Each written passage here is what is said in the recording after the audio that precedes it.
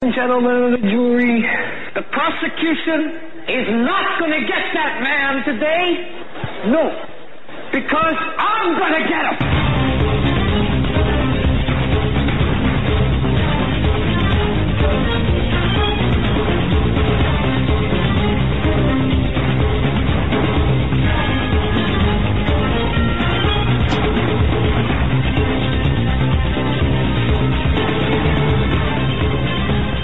This is the Hagmann Report for today. It is Thursday, February 8th, 2018. Welcome, everyone, to our program.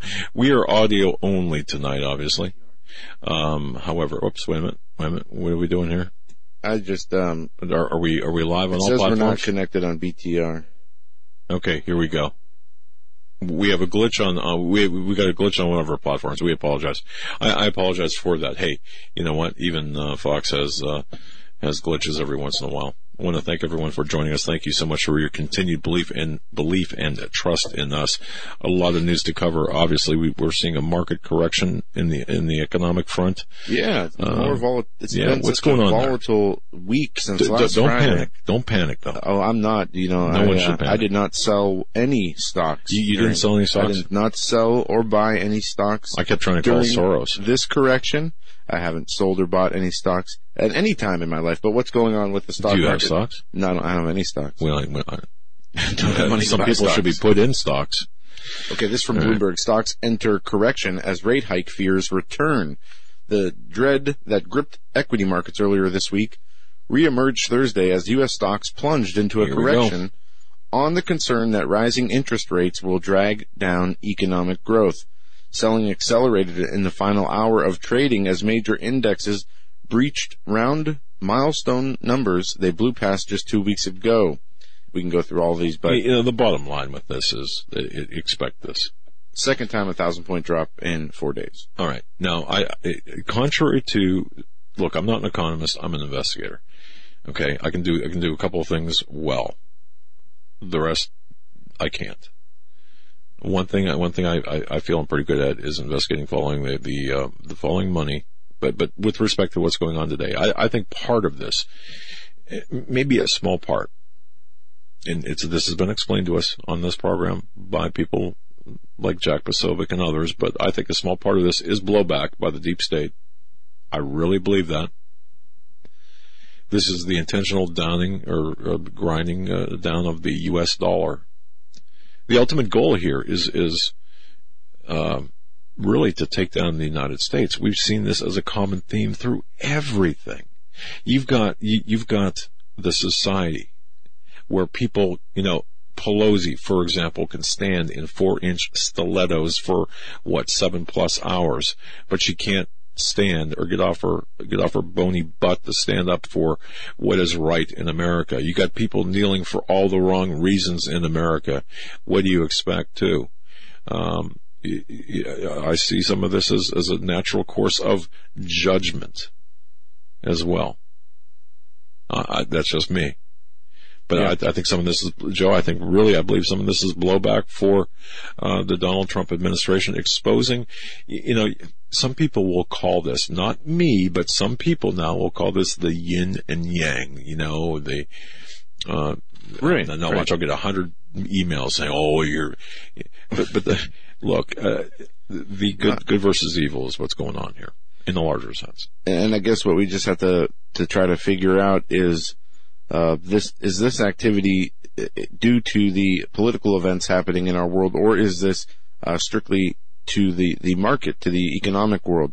And if it is strictly to the economic world, that is not as concerning as if it were tied to the political side, where you would see much higher losses. But there is still uncertainty out there.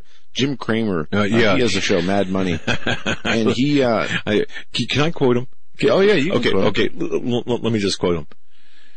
He's blaming, and I quote, a group of complete morons. Yep, group of complete morons who don't know what they're doing.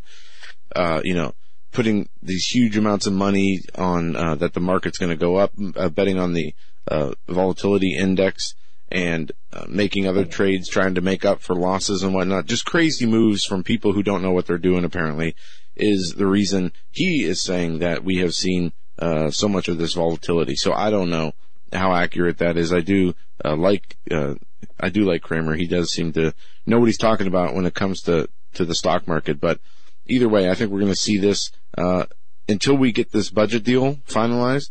And I think it would be a perfect storm, or a small storm, if the government does shut down tonight and you still have this volatility in through the stock market tomorrow. Could we still see a 500 to 2,000 point swing tomorrow? Hey, very possible. I think back to 2012, 2013. Maybe I was just ahead of my time here, but again, I believe that a lot of what we're seeing today take place is to really ultimately kill the dollar. Now, how did I get there from the stock market? Obviously, there's a rather lengthy process to this, but I think the ultimate deal here, or the ultimate goal, is to kill the U.S. dollar as the world reserve currency, and inflation and such.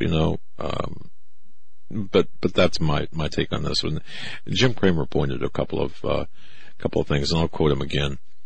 About the morons. What he was referencing specifically was, let me just make sure I got it right here. What bothers me, what bothers me is the people who have never looked at a stock and don't know how to analyze it. They're out in full force today. They've never been better about not knowing anything about the stocks. They've got it all figured out. And he blamed, as we said, he blamed a group of complete morons trading leveraged volatility products for blowing up everything. Now, he didn't call them out by name, but he said he could have been referring to that guy on Reddit who lost $4 million playing the. Yeah. What is that? Betting on the volatility index. Okay, all right. So. But the bottom line here is expect everything to be kind of upside down and backwards and bouncing up and down. This is going to be a roller coaster of a year, not just in the stock market, but in the social side of things. All right. We had today was the National Prayer Breakfast, this 8th day of February 2018, and the president hosted that breakfast this morning and gave his remarks. There are videos of his speech there on YouTube. You can find them, and you can also go to whitehouse.gov to get the press release, the transcript. And obviously, the people have a problem with God. They have a problem with prayer, and especially that Trump is in office. You saw on the news this morning them taking, cheap shots and, misquoting some ideas in scripture in order to, as far as immigrants are concerned. And Nancy Pelosi did that yesterday too while she was on her 7-hour rant. She talked about how her grandchild, they celebrated a birthday recently, her 5-year-old grandchild, and after he blew out the candles, they asked him what he wished for, and he wished that he was Mexican, like his friend Juan or something like that. And she was so happy about that, and that just ridiculous. What a bunch of crap, this white guilt, all right? But they also used the scripture to say that Nancy Pelosi basically saying, if you don't welcome the illegal immigrants with open arms, you're turning away Jesus, which took another scripture completely out of context. And it's interesting when we see how these liberals use Christianity.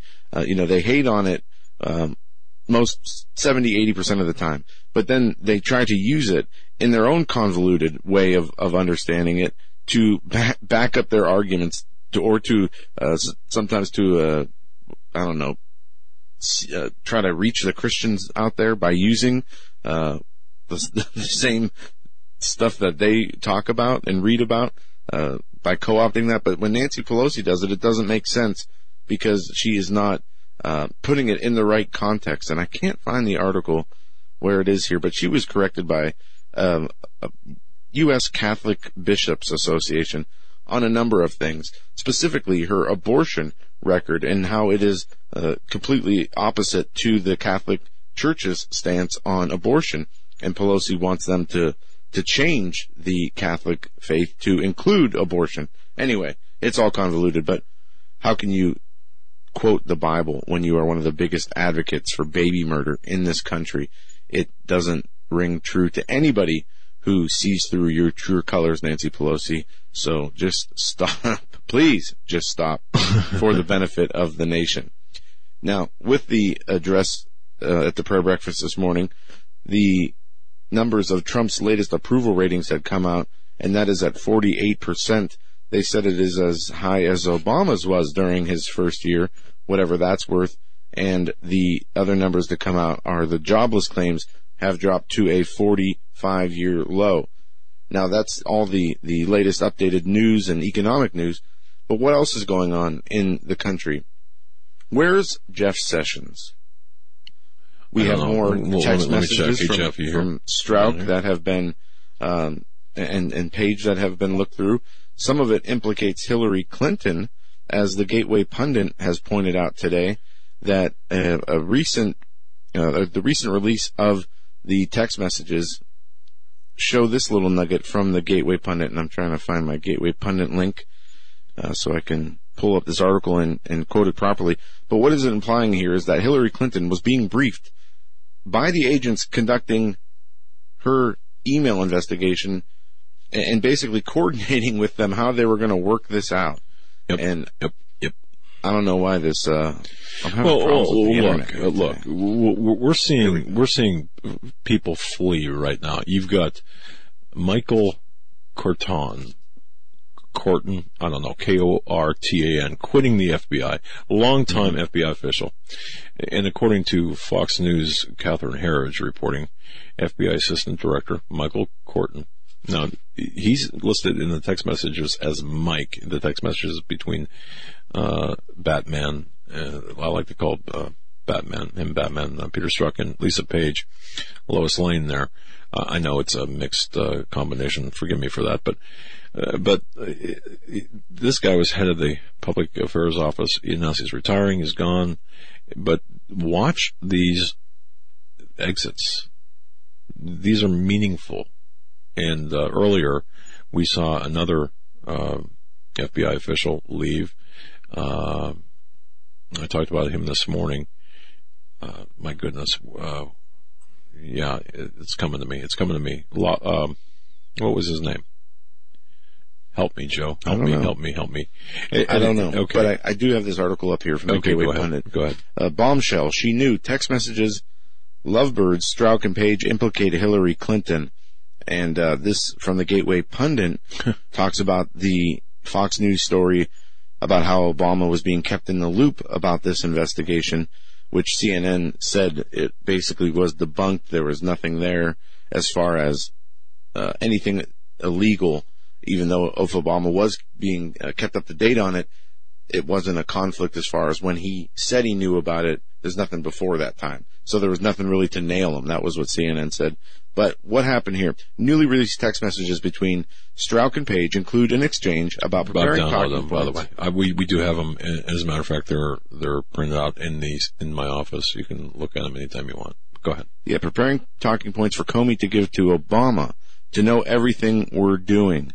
Also, there is evidence that Hillary Clinton was involved in the scandal as well. In the release of text messages from Senator Ron Johnson's office on page 433 of the 502-page document on November 4th, 2016, in the aftermath of Comey's press conference about Weiner's laptop, somebody named her called the FBI to give them hell.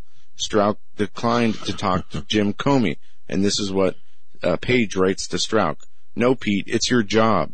And plus, she actually knows what you're doing this time, and that the American presidential election, and thus the state of the world, actually hangs in the balance. Okay, now go ahead and frame that up, because this is so critical, because here we've got Batman and Lois Lane. Right. Page Strzok's response to that, though, is on Inauguration Day, in addition to our kegger, we should also have a screening of the Weiner documentary.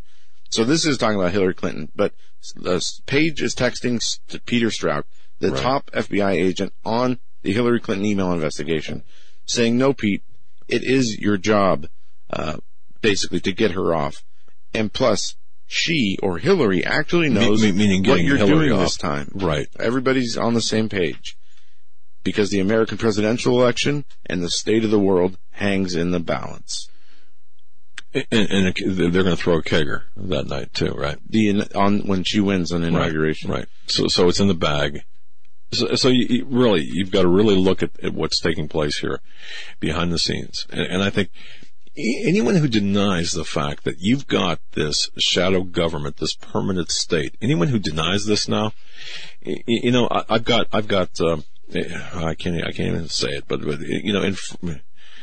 when I look at, legal documents that virtually deny, that accuse us of being purveyors of false news, that really angers me, especially when you look at this. How can anyone look at this with any intellectual honesty and say, wait a minute, the fix wasn't in? The fix was in since day one. It didn't work. And once it didn't work, what are they trying to do? They're trying to oust President Trump. Right. They couldn't win the election by stealing it. And instead, what they did was, and in their own words, used what they called an insurance policy in order to have something over Trump to get him unseated or to show that his election was illegitimate. Look, I'm telling you that the insurance policy is something more than that. That's my belief. Well, either way, they coordinated the Robert Mueller Russia investigation as they, in the text even show, Mueller was talking, or was understanding what was going on as early as the beginning of June and was part of the plan, according to the text messages. It says something like, Mueller's on board, he's the perfect man for the job, blah, blah, blah, blah. And we know that there is no way, as you said, there's no way to explain this away. It's obviously, at this point, you can prove that they used a political opposition document funded by Hillary Clinton and Fusion GPS and the FBI, presented it as intelligence information to a FISA court, illegally obtaining warrants against the presidential candidate and his associates, and then continuing to get extension on those warrants after he was then President-elect Trump, and who knows, even when he was inaugurated. And understand this, the warrant renewals, and this is, people really need to, and think about this, people really need to understand this. Every time you go back for a renewal of a FISA warrant, whether it's Title I or 702, and especially Title I, but 702 as well, you need additional documentation. In other words, you can't extend it because you didn't get anything. You have to present information that is new and supplemental to the initial FISA warrant. So follow me on when I say this, because it's so important. You're not lying one time. You're lying how many warrants? How many extensions? And how many times are you doing this? It's more than one time. Yeah. And that's so important. And when I was on with Alex Jones, I don't know if it was Friday or Monday, talking about the difference between Title I and Section 702. And somebody wrote, I believe it was in the Conservative Treehouse, saying that the Title I warrant against Carter Page means that he was patient zero. So anyone that ever came in contact with him or even sent an email about him was fair game. Imagine interviewing the Carter Page as a journalist. So that journalist would be thrown into the soup bucket of those under surveillance. We know that we all are under surveillance based on the 2005 restructuring of the NSA. And we know from Dennis Montgomery, also Dennis Montgomery, that the clip, that the audio interview that included Mike Zullo and Dennis Montgomery, which is out there somewhere. I've downloaded it, but I think it's on SoundCloud. You need to listen to that. It's a big deal. But go ahead. Another article here that I just posted up on Hagmann Report. Feds scrambled to redact information showing top secret spy abuse. Federal authorities scrambled to redact and keep classified key information revealing major abuses of the U.S. surveillance apparatus that targeted President Donald Trump and his associates in the lead up to the 2016 election. According to multiple sources familiar with the situation, who said the least information corroborates findings recently made by House Intelligence Committee officials. That would be the FISA memo. On the heels of the release of a classified memo by Republicans disclosing the FBI heavily relied on a widely discredited anti-Trump dossier to carry out unwarranted surveillance on Trump aides. Yep. And their Senate investigations this week made public their own findings that appear to corroborate the events. The new criminal referral issued by Grassley and Graham, both senators, calls for formal investigations into Christopher Steele, the British spy who compiled the dossier, the DNC, and Hillary Clinton. But it's even worse than that. Let me just stop you, because Representative Paul Gosar from Arizona, or Gosar, look, he connected the dots, and I think this is important. He said that he believes that there is an interconnectivity between various high-profile Obama-era crimes or scandals, as he put it, and those latest revelations you're talking about corruptions at the DOJ and the FBI. So you have to think bigger, and that's the only thing I want to say about this. When you're talking about those texts, when you're talking about the communications, when you're talking about the FISA warrants, regardless of what it is, think bigger, because they're all connected, and it's all about the corruption at the DOJ and the FBI. And what it says here is what we've already known. The feds had stonewalled the House Intel Committee in their attempts to get information for months, said one senior congressional official. Then, when Grassley and Graham tried to make the information public, the feds redacted nearly the whole memo. The newly disclosed information in the Grassley-Graham memo, which was first issued with heavy redactions at the FBI's behest, appears to corroborate most of what was publicized in the Nunes memo. Grassley and Graham released their memo after petitioning the FBI to scale back heavy redactions.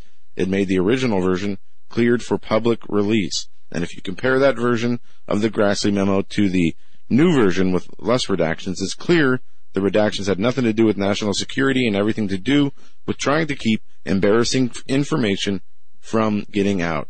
Now, this is not the only issue that we see with them trying to hide information. Judicial Watch's Tom Fitton, again, continues to sue the federal government to turn over information from the cost of the Mueller investigation. There should, as I've said this before, he wants the budget. That should be public. It's by law. It's required to be made public. And he has filed FOIA requests and now suing the government and is getting stonewalled there. But he's also being stonewalled in other areas too. And you can bookmark Judicial Watch. Go to his YouTube channel. I'm going to tell you, he does I watch updates it all the time yep. on the cases, the suits, and all that. And it's a lot of valuable information. So obviously this story is not going to go anywhere. People are going to continue to dig down to the truth in this, but we can't let it dominate any and everything that we talk about at the same time. But you know what? Stop right there, okay? Because I think what we are talking about, what this is really the root of the tree of corruption. By talking about this exposes everything else and everyone else. It's not just the FISA warrant. It's just not the memos. It is, and I asked on my show this morning, why all of a sudden, why are we now seeing these memos come out today or in this time period? And my answer to that is because you've got a new sheriff, the Donald Trump, in town. And it takes a long time to get rid of the people managing the choke points of information. Congress, both chambers of Congress, both sides of Congress, are coming out with their memos. The House and the Senate with their disclosures. Why now? It's because Donald Trump has effectively, through the course of a period of time, replaced individuals who are withholding the information back. And he hasn't gotten them all. They have not gotten them all out of there because we're seeing where Fitton is saying, as you just pointed out, that he still has to sue because he's not getting any response from FOIA. So the journalists out there, or the self-proclaimed idiotic people who say that they're journalists and say, well, FOIA this and FOIA that. Well, how's that working out for you? Let me ask you, how's that working out for you? All right. Putzes. Yep, I couldn't find a better word myself. So, again, what are we going to be seeing with the stock market tomorrow? Definitely something I'm going to be watching very closely, and also the government budget deal. Are we going to see a budget passed? We don't know. There is a filibuster going on right now with Rand Paul blocking the Senate budget vote, and if it does not get voted on by midnight, it will lead to another government shutdown. Now, how far will they take this? Paul is preventing a 2-year budget deal from passing as the White House advised federal agencies to prepare for the government to start shutting down at midnight. Congressional negotiators were scrambling Thursday, to lock in enough votes in the House. And that was before Paul, a Republican, made a public dissatisfaction with the deal, which would raise government spending, avert a government shutdown, and lift the debt ceiling. Paul is pushing for an amendment to maintain budget caps, but Senate sources and leaders say they have no plans to give Paul such concessions, meaning that he can continue to prevent a vote until after midnight, right, when government funding runs out. And okay, so the bottom line, what would that prove? What would that do? It would have the government shut down, and they'd have to try to vote on it again Monday or Saturday. I don't know. I'm not sure the process is. I guess my question is, to what end? Obviously, he wants to, aside from the obvious, and we don't have enough time to get into this right now. But I know what he wants to do is he wants to take each individual issue in the budget, where there's like 12 issues. You have the defense spending, appropriations for this and that, and go through each one individually on the Senate floor with debates and having input where you can cut costs and whatnot, and pass them one at a time instead of throwing them all into one big bill, trying to rush and get them through and do this, real quick, and leaving a lot of money on a lot of waste on these bills where it doesn't need to be. He's right. The way that they do these spending bills now are terrible for this country, and it's no way to govern. But is this the time to do it, 4 hours before shutdown? We'll see. We'll be right back with Craig Sawyer after this.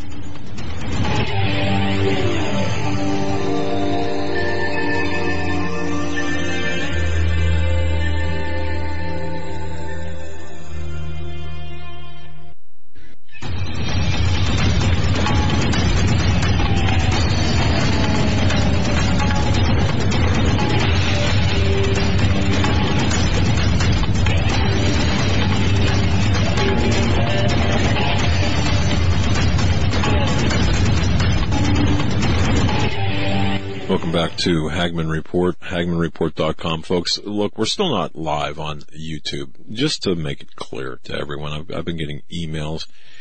Just to make it clear, hopefully this will be clear. Go to HagmannReport.com to watch the live streaming. Now, tonight we're audio only. I know that confuses people, but all right. But normally you go to HagmannReport.com to watch the show. And what we do, because we are disallowed at this moment from live streaming on YouTube, and we may not return to live streaming on YouTube. Global Star Radio Network, of course, has given us allowed us the usage of the satellite there, and of course that's how we stream the program, both audio and video. Global Star Radio Network, but it's accessible via HagmannReport.com. Eric worked, one night throughout the night. He worked his fingers to the bone to get this, and Todd at Global Star Radio did all this as well. So it's fantastic. So just go to HagmannReport.com. Now, if you want the archives, of course, you can go to Blog Talk Radio for the audio archives or YouTube for the video archives. Simple. Just the fact that YouTube has disallowed us from broadcasting live, which we may not return to, just because, you know what, nobody's going to shut me up. I don't care if it's real well, they're still trying to shut me up. No one's going to shut me up. And I'll tell you something, okay, I just have more resolve when that happens. All right, so just go to HagmannReport.com and look on, you can watch the feed there, the live feed. And again, tonight it's just audio only, and it may be tomorrow night as well. But Steve Quayle and Tom Horn are going to be with us in the second hours and third hours. A very interesting program. Now is Craig Sawyer. Go ahead, Joe. Yeah, we have with us Craig the Sawman Sawyer. Vets4childrescue.org is the website. Craig, it's great to have you back on. Hey, guys. Thanks for having me back. It's always a pleasure. Pleasure's ours. You've been really busy working, and that you've accomplished a number of things. Craig, I don't know where if you want to start there tonight, or if you had somewhere else you wanted to go, but take it away. Yeah, man. Well, I am thankful. I started this organization very humbly. I'm just a busted-up veteran with nothing but my word and a vision for how to protect the children against these powerful and wealthy elitists that have this penchant for abusing the little ones. And so I started a nonprofit organization, and a lot of prayers and a lot of rallying with my contacts. And man, we've put together a pretty handsome effort now, and we're conducting liaison with different law enforcement organizations, chiefs of police, sheriffs, district attorneys, and we're finding ones that don't want to play ball and ones that do want to play ball. And the ones that do, boy, we can get into a little bit of that as we go. It's part of the story, and people need to know. But the ones that do want to play ball, man, we're connecting with them, and we're setting up operations, and we're running sting operations right now where we can arrest the perpetrators, the predators that are after the kids, and we can rescue the children that are in their control. And we're doing that state by state now. So it's blowing up, and we're having some great success. And, man, I am thankful for that opportunity. Well, I'll tell you what, we need people like you out there. And it was about a year ago when Craig Sawyer really began Vets for the number 4 childrescue.org. And of course, from that, it's not just talk, it's action. But by the way, Craig, I've been accused, and we here have been accused of peddling fake pedogate stories, that pedogate doesn't exist, that it's really just fake news. I think your actions... conspiracy theory about child sex ring in a pizza shop. Well, okay, is what they say. Yeah, of course. But tell us differently. Well, what we're finding, literally 4,000 people responded last time that we went to Connecticut to our online advertisement for children that were available. So there is no shortage of predators out there that are starved for sex with children. And if people think that it's not true, they're just naive. They're just sheltered from the facts. Now, how all of the networking functions and how all the big money moves, we're talking a 30-something billion a year industry that's rivaling narcotics now. How all that works, we're going to have to get into piece by piece. But the fact that there are a lot of children being raped, and that is a large problem, is beyond refute. I mean, all you have to do is go into any of these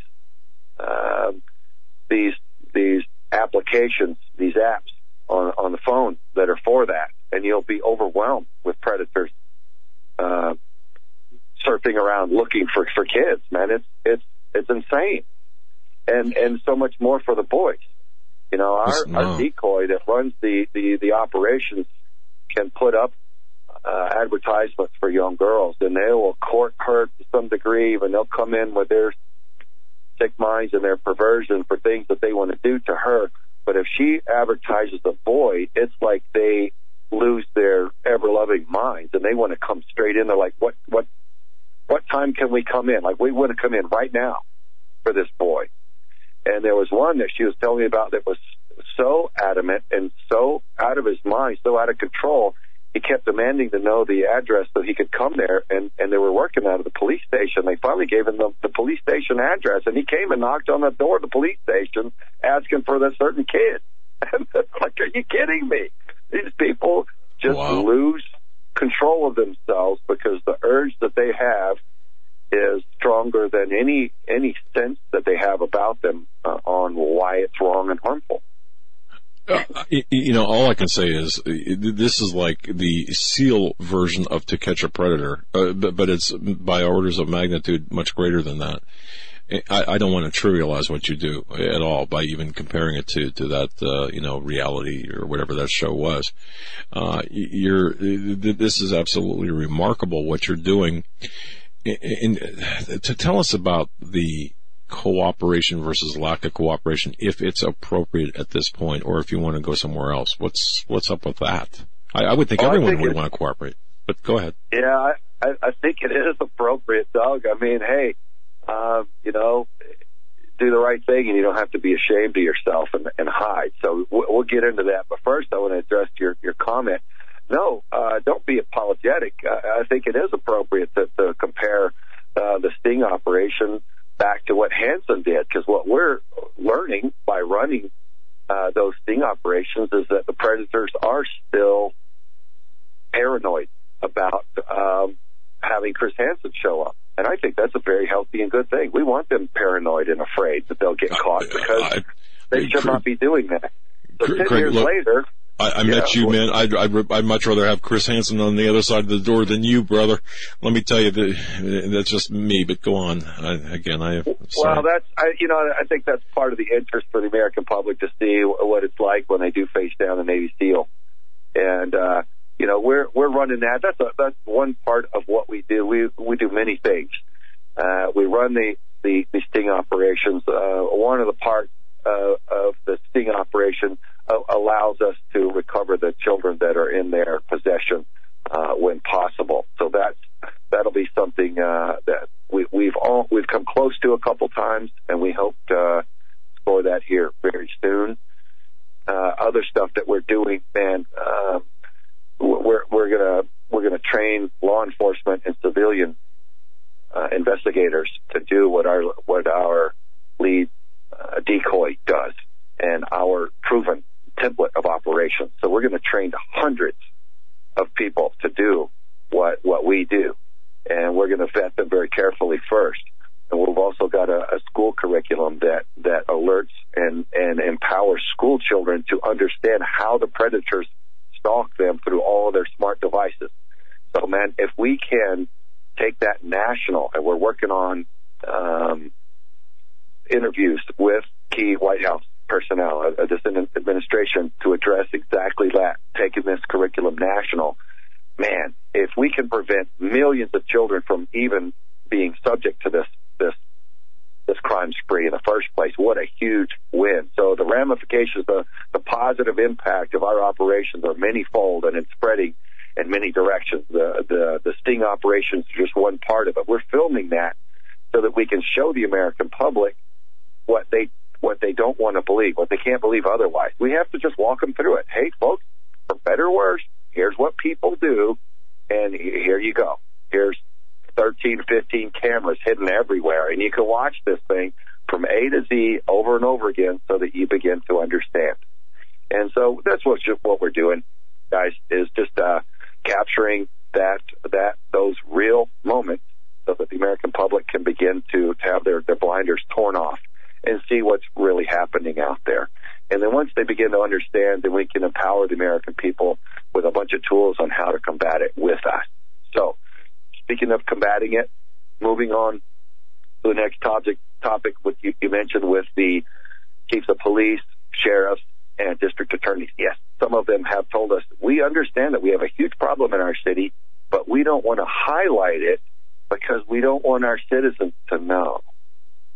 Now, my gosh, when my guys first called me and said, hey, Craig, here's what we've got from this one DA. Here's what we got from this one chief of police. Here's what we got from this one sheriff over here. I'm like, are you kidding me? Man, if I would be so angry if they were representing me and my children, and we were going to do without because it was inconvenient for them. They admit that it's a huge problem, but they don't want the citizens to know because it's inconvenient for their personal career? Come on. We got to do better than that as a country. So what I'm going to do, what my decision has been, is to celebrate and highlight those who do want to play ball, who do want to face the ugly problem and address it for the people that they defend and protect so that they clean it up in their own cities. And we're working with those people, and we are highlighting them. We're filming them, and we're going to celebrate them. And I'll tell you this, those people don't want to be celebrated. They don't want to be highlighted. They don't want to be called heroes. They want to step aside and just protect people. They're the good people that are doing the good work, and I'm so proud of them. I can't even hardly get my words straight. I'm so happy and proud of them and thankful that there are still people out there that are fighting for our kids. So God bless them. And that's my solution. Celebrate them and let everybody else go, wow, that is cool. And hey, why isn't my sheriff doing any more? Why isn't my chief of police doing any better? Why isn't my district attorney dealing with this and prosecuting and helping defend my kids? And so that they can start swatting these deadbeats out of the way and replace them with more effective representatives. That's what we're going to have to do. Craig, I know we talked about this before, but there are a lot of reasons, apparently, as to why these certain law enforcement agencies and officers don't want to work with you. And you stated some of them, they don't want the trouble. Also, it's not always that they don't want to work with you because they're directly involved. But, maybe there is some of that there. They have friends or they know certain people in society. This could impact them. But either way, unless they're involved, I can't see why they should say no, especially since they're not the ones that are going to have to be putting out all the resources to get it done. They have help like your organization coming in and stepping in and taking a load of the work. So, but it is disappointing. But absolutely, celebrating those that do and, continuing to use that as the springboard to move forward and to continue doing what you're doing, which I know is very difficult work, but it is, when you get a win, it's life-saving, and you can't do better than that. Yeah, man. Well, thanks. Well, that's been my determination. When seeing the good and bad, I'm like, let's celebrate the good and lead from the front. Let's show people exemplars of those who do right, those who fear not, and move forward and do the good thing. That's what we want to replicate. That's what we want people to aspire to. And I think they deserve to be celebrated. And maybe it's not about them personally if they don't want that. But, hey, look at the professionalism and look at the effect they're having. Look at the courage they're displaying. That we need to hold that up and have everybody else trying to catch up to those guys. Exactly. And speaking of effect, and I know that Craig would never say this himself, but, it's something when John, our producer, comes in and says, I got a text from Craig Sawyer, 3:30 in the morning saying, hey, taking out perps right now in cuffs. This is where, folks, when you receive a request for solicitation to assist in this operation, your money goes for the resources to make this happen, for these perp walks, for this justice to be brought to these perpetrators, or I shouldn't say, these intended perpetrators who would exploit these children like they are. And Craig, I got to tell you something, and forgive my language, but it pisses me off to no end, the people who want to bury their heads in the sand and just not discuss this or just make believe that this is not happening, or even worse, calling it fake news. Because as you know, I mean, when you frog march out these twisted, convoluted perverts, it ain't fake news. So you're on the battlefront. You're in the front lines here. Yeah. Well, and that's why I'm thankful for these tangible milestones, is because the doubters that can't face it. Let's be honest, it's weakness that causes people not to be able to face the ugly truth, because it is uncomfortable. Look, guys, I'm a hardened combat veteran. This breaks my damn heart. I mean, it just really does. And so I get it. When people don't want to face this, I'll share something with you guys. I don't think I've quite said this anywhere else. When we're looking at these cases and the transcripts and the communications going back and forth between the predators and the decoys try to read to me the transcript and where the case is going. And we've got the DA right there. Sometimes we've got the chief of police right there making the determinations of what type of laws are being broken and what type of prosecutions can be made. And I let them know I don't want to know, but so much. I need to know several what we call quotable quotes of what the perpetrator is communicating, of their intent to come and have a certain type of sex with a certain aged child, and what type of scumbag they are as far as their perversions and their willingness to do harm to a little one. And that's kind of all I care to know. I don't care to read all the other stuff. Even myself, I've stood in mass graves in war zones and seen all kinds of human tragedy and horrific and brutal death scenes over and over again. 55 countries, man, a lot of conflicts. I've been all over the place. And so I'm no softie, man, but when it comes to the kids and this kind of stuff, I don't care to immerse myself in it, but so far, what I explained to our investigator is, look, I'm already doing everything that I can physically and emotionally and mentally do. I'm tapped. I don't need to know anymore. Don't show me a problem unless I'm going to be allowed to go and attack it and try to fix it. I see a problem. I'm doing everything I can to fix it. I don't care to know more about what kind of mess is in this person's head. I get it. That says a lot. 30, they're going down. We got a house full of 25 cops and a K-9 unit standing by. We're going to get it done. I don't need to know their every deep, dark secret and thought. I just need to know what they're here to do. And so, even I said all that to say this, even I don't want to know all of it. So I get that. But we do have to, we've got to raise the subject and show the facts so that the American public do finally get it and understand that this is a real problem so that we can put it to bed. Craig Sawyer is making a difference. Vets, the number 4 child rescue. Follow him on Twitter at Craig Sawyer. I do. And, I'll tell you what, a better organization we could not support given the serious nature of the problem and the difference they are making, he is making, his organization's making, the people who support him are making. You're making a difference. We collectively, by helping Vets for Child Rescue, Craig Sawyer, we are making that difference.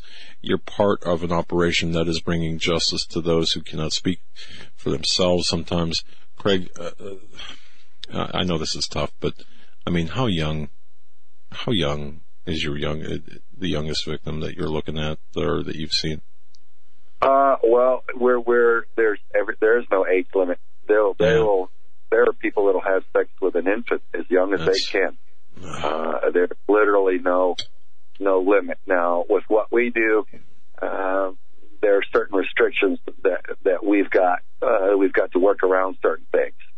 So we've got certain age brackets that we kind of deal with due to those limits of what we can pull off.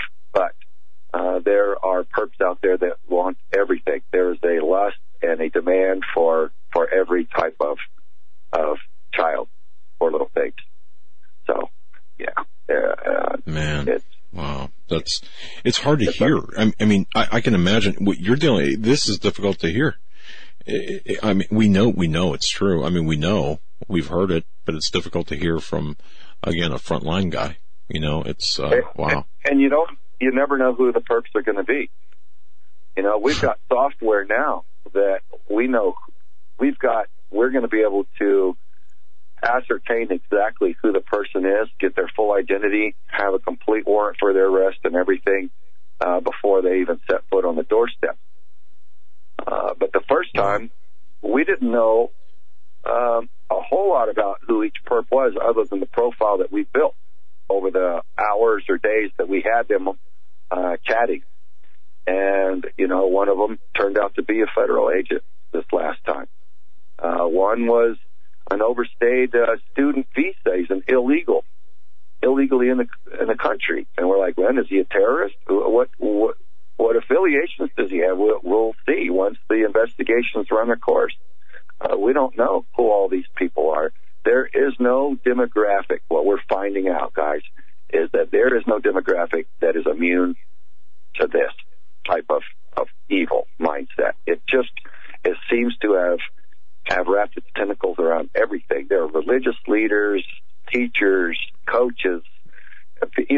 What we find is that a lot of people in positions of authority and access to kids tend to pop up on the radar. So man, we just have to be really hyper vigilant with our little ones and just protect them and make sure that they have a happy and innocent childhood so that they can grow up secure and well grounded and stable and have a good, a fair start, you know? Amen. Now, we only have about 3 minutes left, Craig. So how can, in the next remaining 3 minutes, how can we, in the Hagmann Report supports you, but how can we, the collective audience out there, best help you do what you do? Because this is so important work. How can we best help you?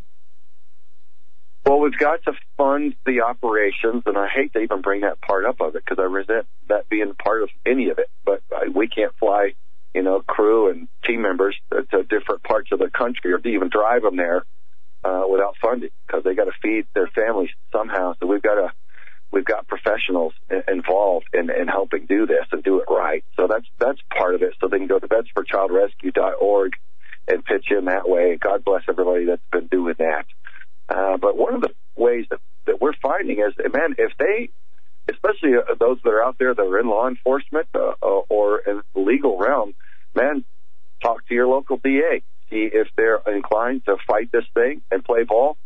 And if your chief of police is like-minded, man, let us know because that's a great contact. Instead of us hunting them down one by one, if you let us know, reach out to the email address on our website and let us know, hey, we got a chief of police and DA here in this big city that's willing to play ball, and you guys can come and drop the hammer on a lot of predators here. That's a great contribution. So if you can do that, man, let's do that.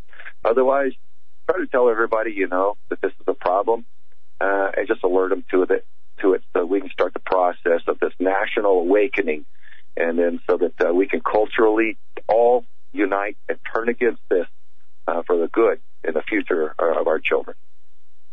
So, going to the sheriff, going to your law enforcement, and saying, hey, we got a team that's willing to do X, Y, and Z. Our sheriff, are you willing, are you willing to work with these people to get this stuff done? Finding those types of relationships and then referring them to you said is one of the best ways that you can help aside from monetarily. Is that correct, Craig? Yeah, man. Yeah, all right now, that's one of the best ways they can contribute. Well, there you go, listeners. You got your marching orders, and anything you can do, obviously, be a part of this fight. Everything that Craig said, from getting involved with the local law enforcement to sharing the information with your friends, your neighbors, your congregations, letting them know, educating them that there is a problem, and letting them know, what they can do as well. Craig Sawyer, vetsforchildrescue.org. Thank you so much for spending your time with us tonight. We had a great talk. Absolutely. Doug and Joe, thank you guys for having me back on. I always enjoyed being on with you guys. Pleasure. Hey, well, thanks for the update, my friend. And we're going to keep you in our prayers, and we're going to keep promoting your cause. So thank you, and be careful out there. Thank you so much. All right. That was Craig Sawyer, and Joe and I met him in Chicago. We actually, in fact, I'm going to put up the picture again on social networking. You look in this man's eyes. This man's got determination. He can kill you with a napkin, okay? But one of the most humble guys I know, but one of the most effective. And he's doing some great work.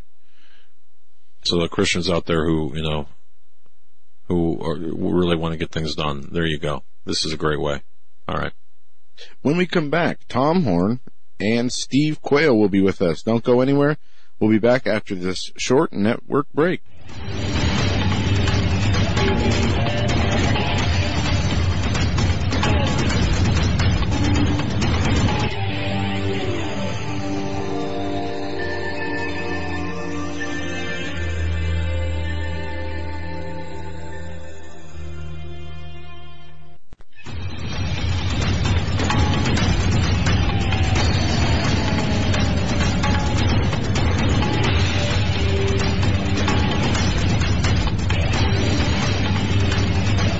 This is the Hagmann Report.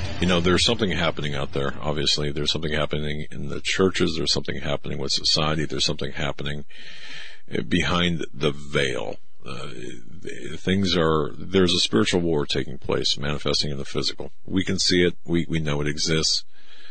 it's out there. And if you go to Skywatch TV, all right, if you go to Skywatch TV, or if you go to stevequayle.com, skywatchtv.com or stevequayle.com, take your pick, both. Of course, you can see the manifestation of evil, not at their websites, but both Steve Quayle and Tom Horn being so adept at identifying what the spiritual struggle in which we are engaged.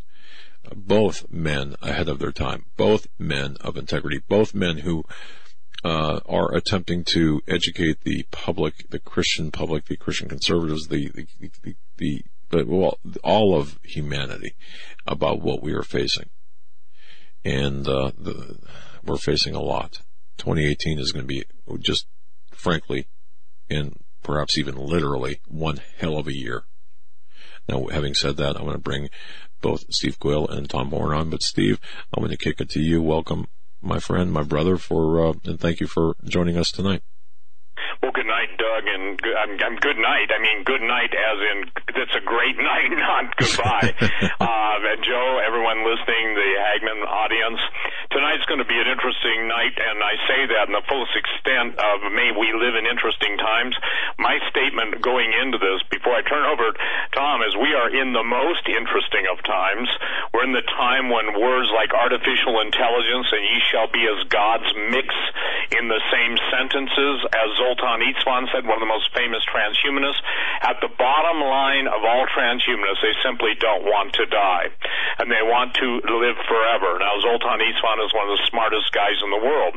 Tonight, Tom and I are going to take on artificial intelligence, the artificial intellect, and before I turn it immediately over to Tom, I want people to understand something, that Isaac Asimov, 4 decades ago, basically had 3 laws of robotics. A robot may not injure a human being or through inaction allow a human being to come to harm. A robot must obey orders given by human beings except where such orders would conflict with the first law. A robot must protect its own existence as long as such protection does not conflict with the first or second law. And basically, that's outdated now because we've got war bots, we've got slaughter bots, we've got swarm bots, and the day that artificial intelligence is replaced by supernatural demonic intelligence of disembodied evil spirits that have sentience, they have self-awareness, they have a sense of history. They have a sense of their future doom, just as the demons that cried out of Jesus said, have you come to torment us before our time? They have an understanding of a time. And probably what is most interesting tonight as we get into this, and Tom, feel free to take your liberty and go as long as you need to go, and I'll do the same, but I won't, try and talk in any way. Well, I think we'll complement each other. And for the record, everyone, we have not talked before the show except to say, hey, February 8th, Doug, Tom and I have some pretty powerful stuff to share. Now, it was in July of last year that a humanoid robot named Han, developed by Hanson Robotics, reacts as a controller commands via mobile phone to make a facial expression during the Global Sources Spring Electronics Show. That can be predictable. But what wasn't predictable was Facebook's artificial intelligence robots shut down. They were shut down after they started talking to each other in their own language. In other words, they went beyond the parameters of their design, let's say this, input, even to the degree that the people programming both robots, which basically had 2 artificial intelligent robots talking, and they didn't understand, but Facebook abandoned the experiment after 2 of them and their intelligent programs appeared to be chatting to each other in a strange language only they understood. The 2 chatbots came to create their own changes to English that made it easier for them to work, but which remained mysterious to the humans that supposedly look after them. And with that, I will turn it over to Tom. In other words, unintended consequences are taking place in the field of artificial intelligence, in the field of what I would call breakaway programming, and sentient programming that's rewriting its own commands. And Tom, what a privilege to be on with you tonight. And wow, the most important subject, I believe, in the world that the world is facing, that we're talking about humankind's extinction-level technology and the inability of those to understand what's at stake. Go ahead, sir. Yeah, hey, great to be with you guys. You forgot one other thing to add to Asimov's list, and that's the rules for dating between sex bots and humans, but maybe we won't deal with that one tonight. No, brother, I want to deal with that one later. Go ahead. Yeah, always a privilege to get to be on the air with you guys to discuss all the big things happening in our world and the ways that we hope that our different ministries can respond effectively as a resource, a guiding light to the masses. And of course, you started this off, Steve, talking about robotics and also the artificial AIs that created their own language, began communicating with one another.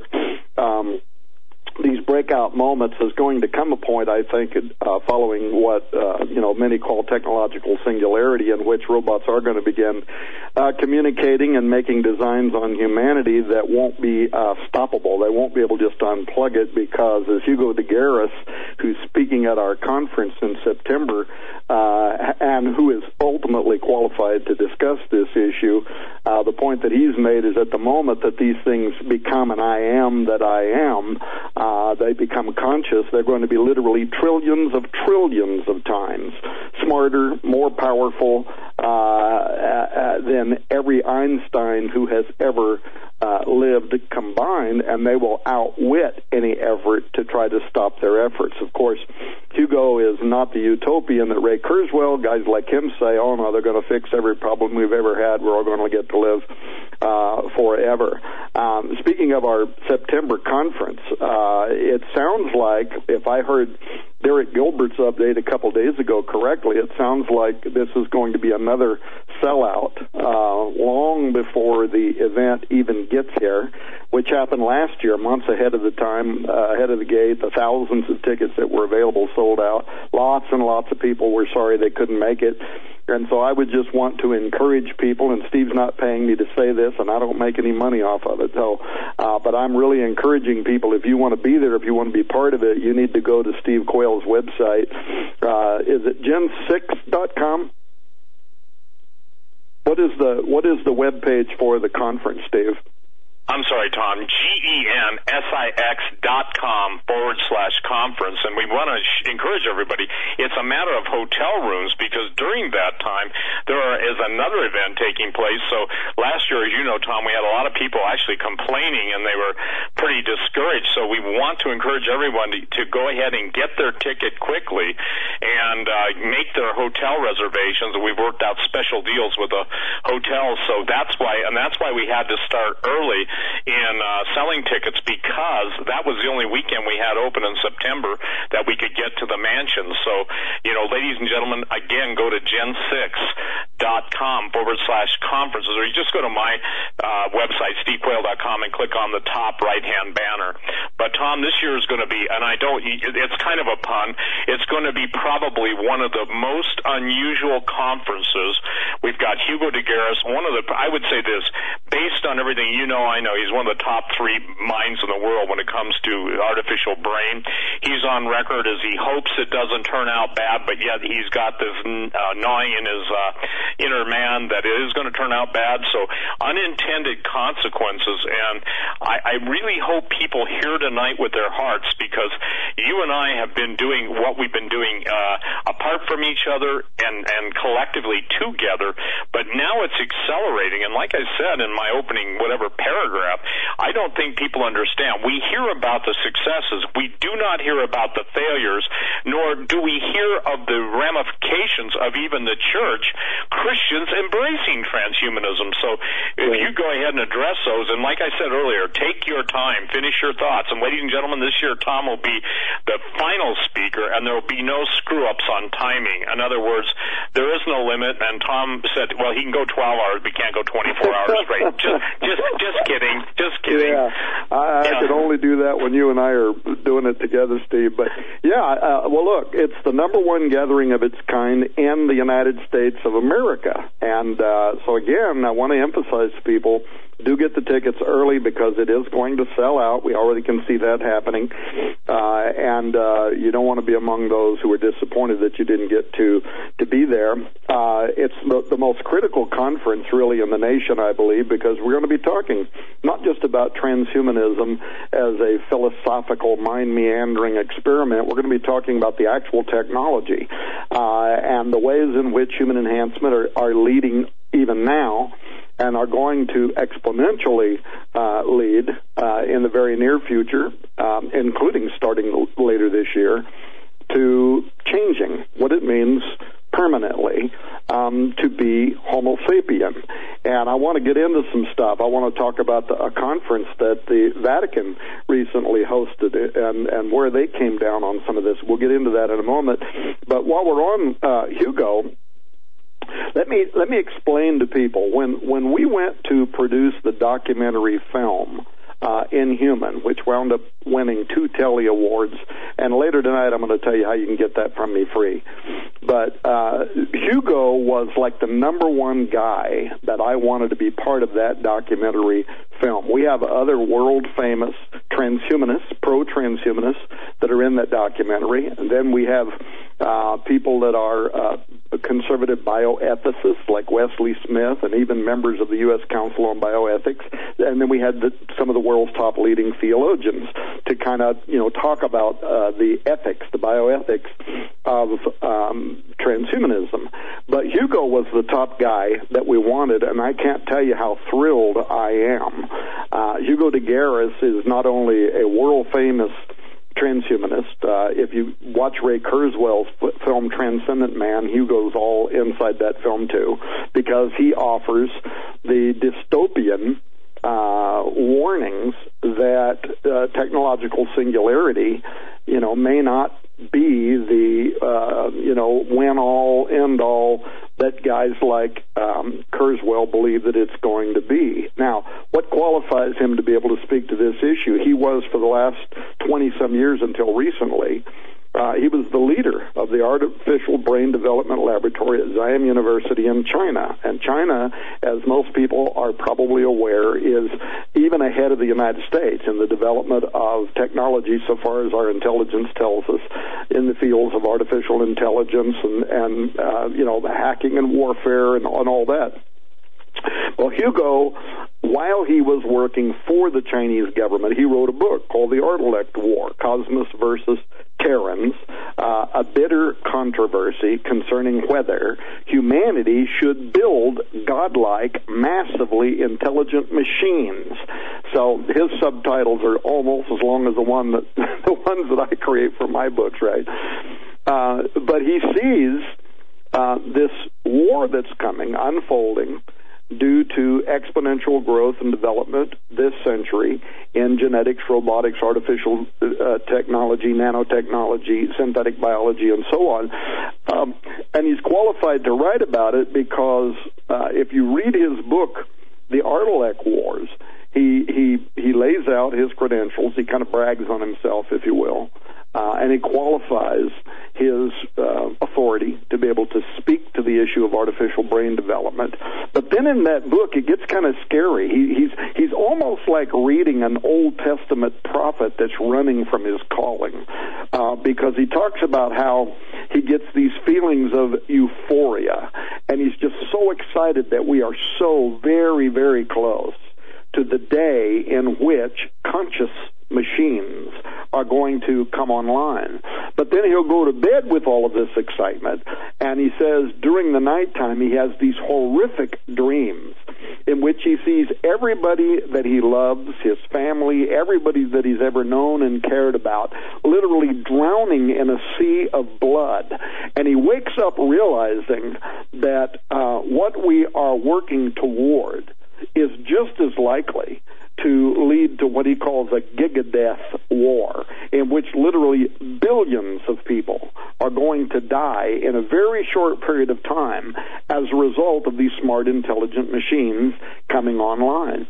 So, folks, when you come to the conference this year, you are going to have this guy is like in the top 5 in the world in terms of his qualifications to be able to speak to this issue, but to also be able to explain why he has a very, very bad feeling that this is all going to end poorly for the world. And it literally, he doesn't speak about this in terms of religious language or theology, but it literally sounds like he is describing the anti-human armies under the Antichrist slaughtering all of humanity at the end of time. It literally sounds like that's what he's describing.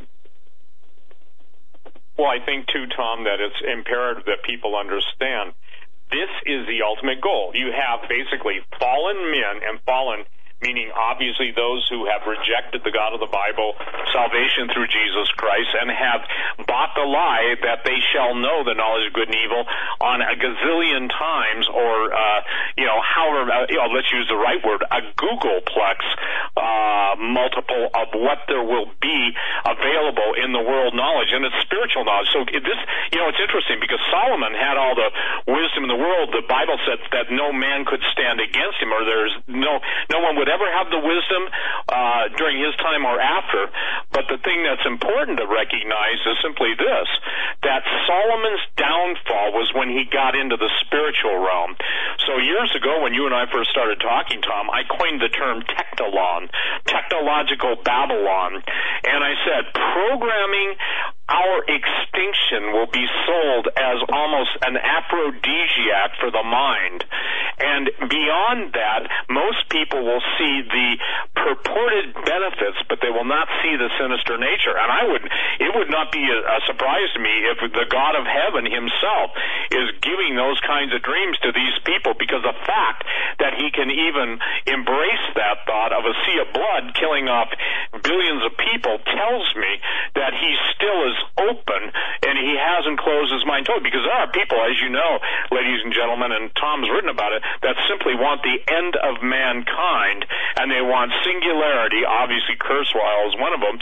And what's fascinating about Kurzweil's book, Kurzweil spelled Kurzweil, he talks about spiritual machines. And so, Tom, the fascinating thing is, just like, let me just address the sex bot thing in the context that you put it. We're now seeing, if people will just take it to 2 years down the line, maybe 3 years down the line, the alienation of the American female, pretty much it's the American female. It's not females all over the world, maybe in the English world it is, and if you will, the vilification of the male. So now the sex bots, the sexual robots, are being designed to basically take the place. And Japan, by the way, has already embraced this to an extent that most people aren't aware. So the dating will be the parameters, and every day announcements are made of the advance and the sophistication. Now, I'm on record as saying that they will also be snuff bots.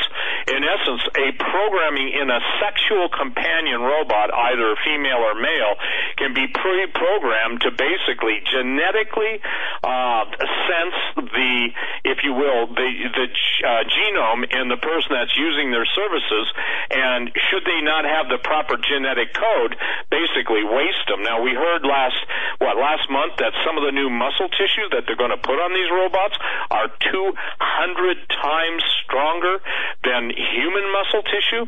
So I got news for you. It kind of, this is probably one case where you don't want the big squeeze from the robot lover.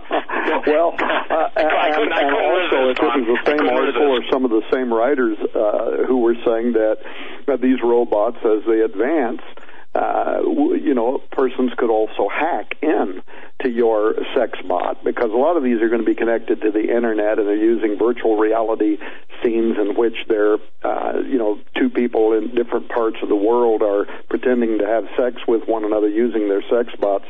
And somebody could hack into that and have these very powerful sex bots literally kill the person that is engaged with them. So, it's what's that HBO series right now, the remake of that old Western movie?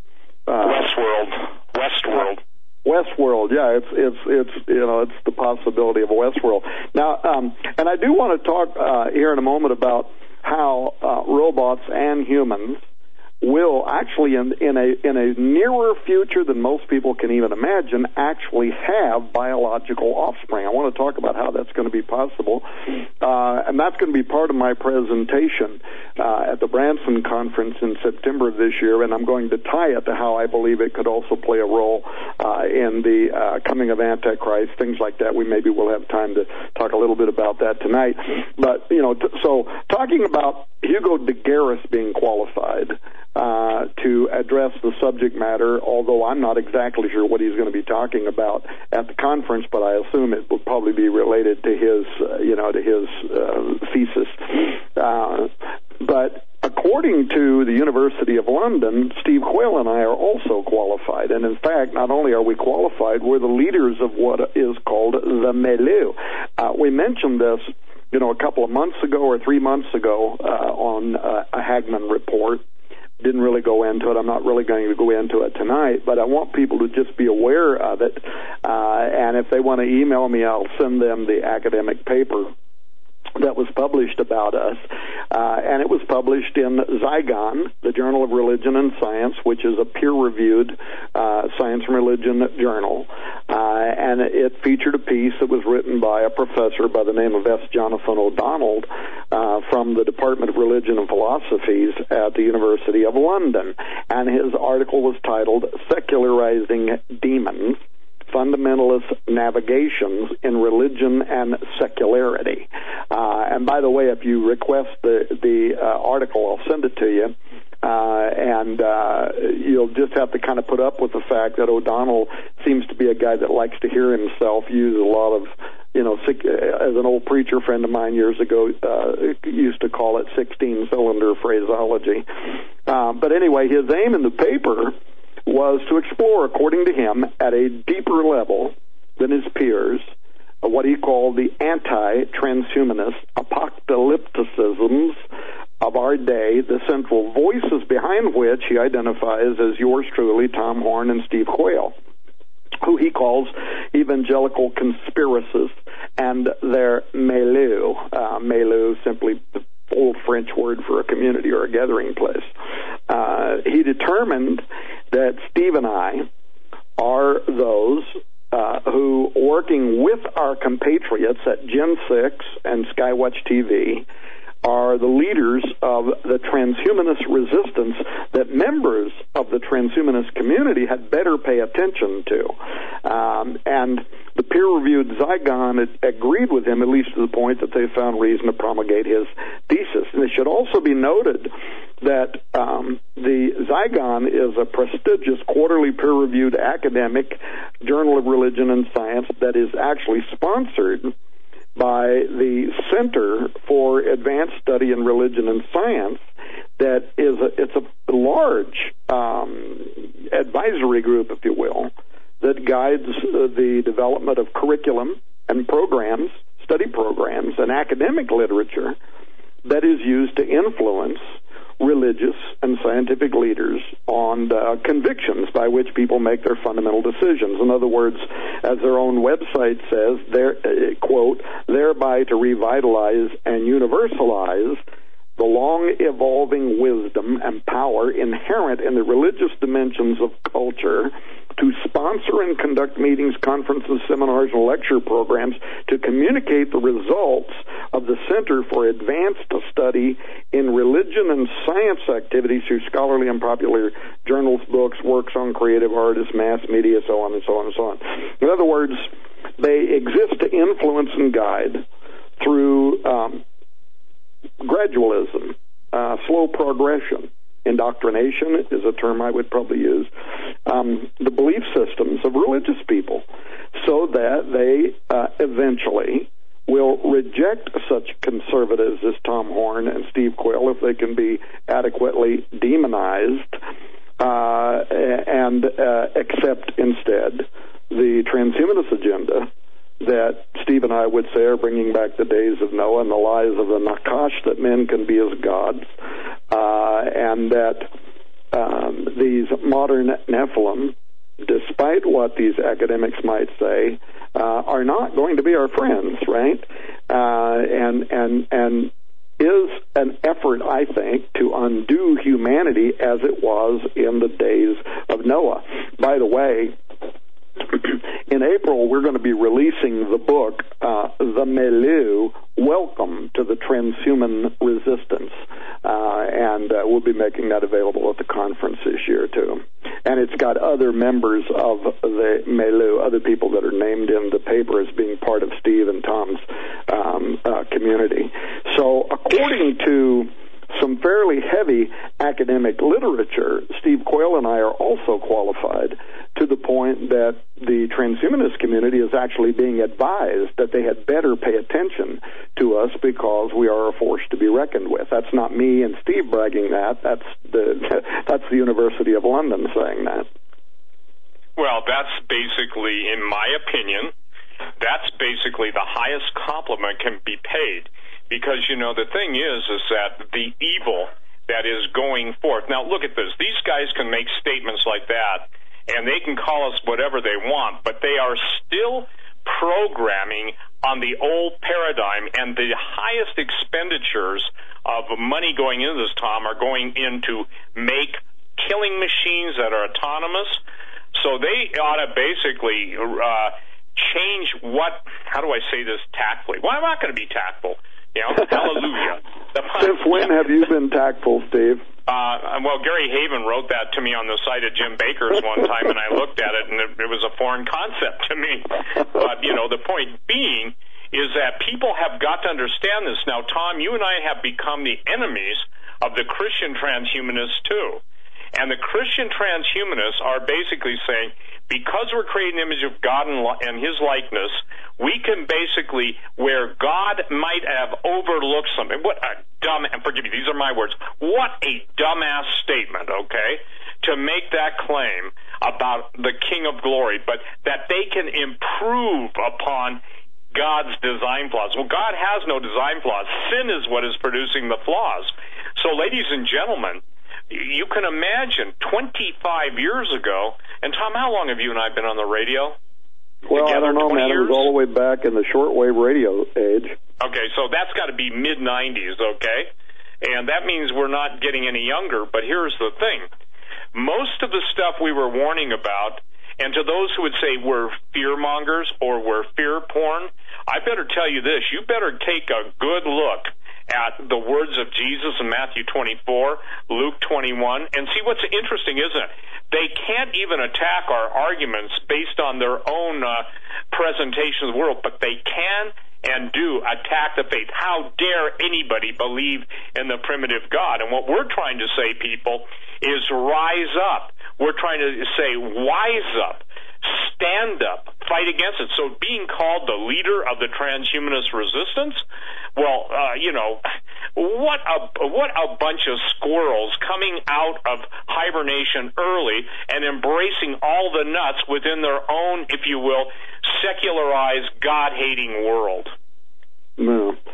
Well, and again, it's not just me and you raising concerns about the issues. You do have agnostics, people like Hugo de Guerra saying exactly the same thing. You have the intelligence agencies of the United States government right now. I'm almost wore out with running the headlines at Skywatch TV, in which, this department or that department, the Department of Defense, some intelligence agency for the U.S. government, warning that Russia and China are racing forward with their enhanced human operations, EHOs, and that it terrifies the brass at the Pentagon, and that the United States, which I don't buy this part of it, but they're saying that they're reluctant, they don't want to get into a new Cold War, if you will, a race for the development of armament, but this time around actually based on enhanced human operation, EHOs, which involve modifying the body, the brain, genetics, super soldiers is part of it, but something that goes even beyond that. I think that's prophetic. There was a press conference not long ago where the Defense Department, their future research and development strategy department, the guy's name was Bob Work, if people want to look that up. He's a Deputy Defense Secretary, warning that America was going to lose its military competitive advantage if it doesn't pursue technologies such as employing artificial intelligence, brain-machine interfacing, cyborging humans, and the genetic alteration of humans. Altering human beings from the inside out to be more effective war fighters, and so on. But those ethical concerns don't apply to authoritarian governments like Russia or China. They're not going to have any restraint, lack or hesitation in developing EHOs, and that's the reason why the Pentagon was saying that it was terrifying to them. So we're definitely pushing forward with things that the public is aware of: exoskeletons, Terminator-like technology, brain chemistry, altering drugs, vaccines, interfacing with artificial intelligence systems.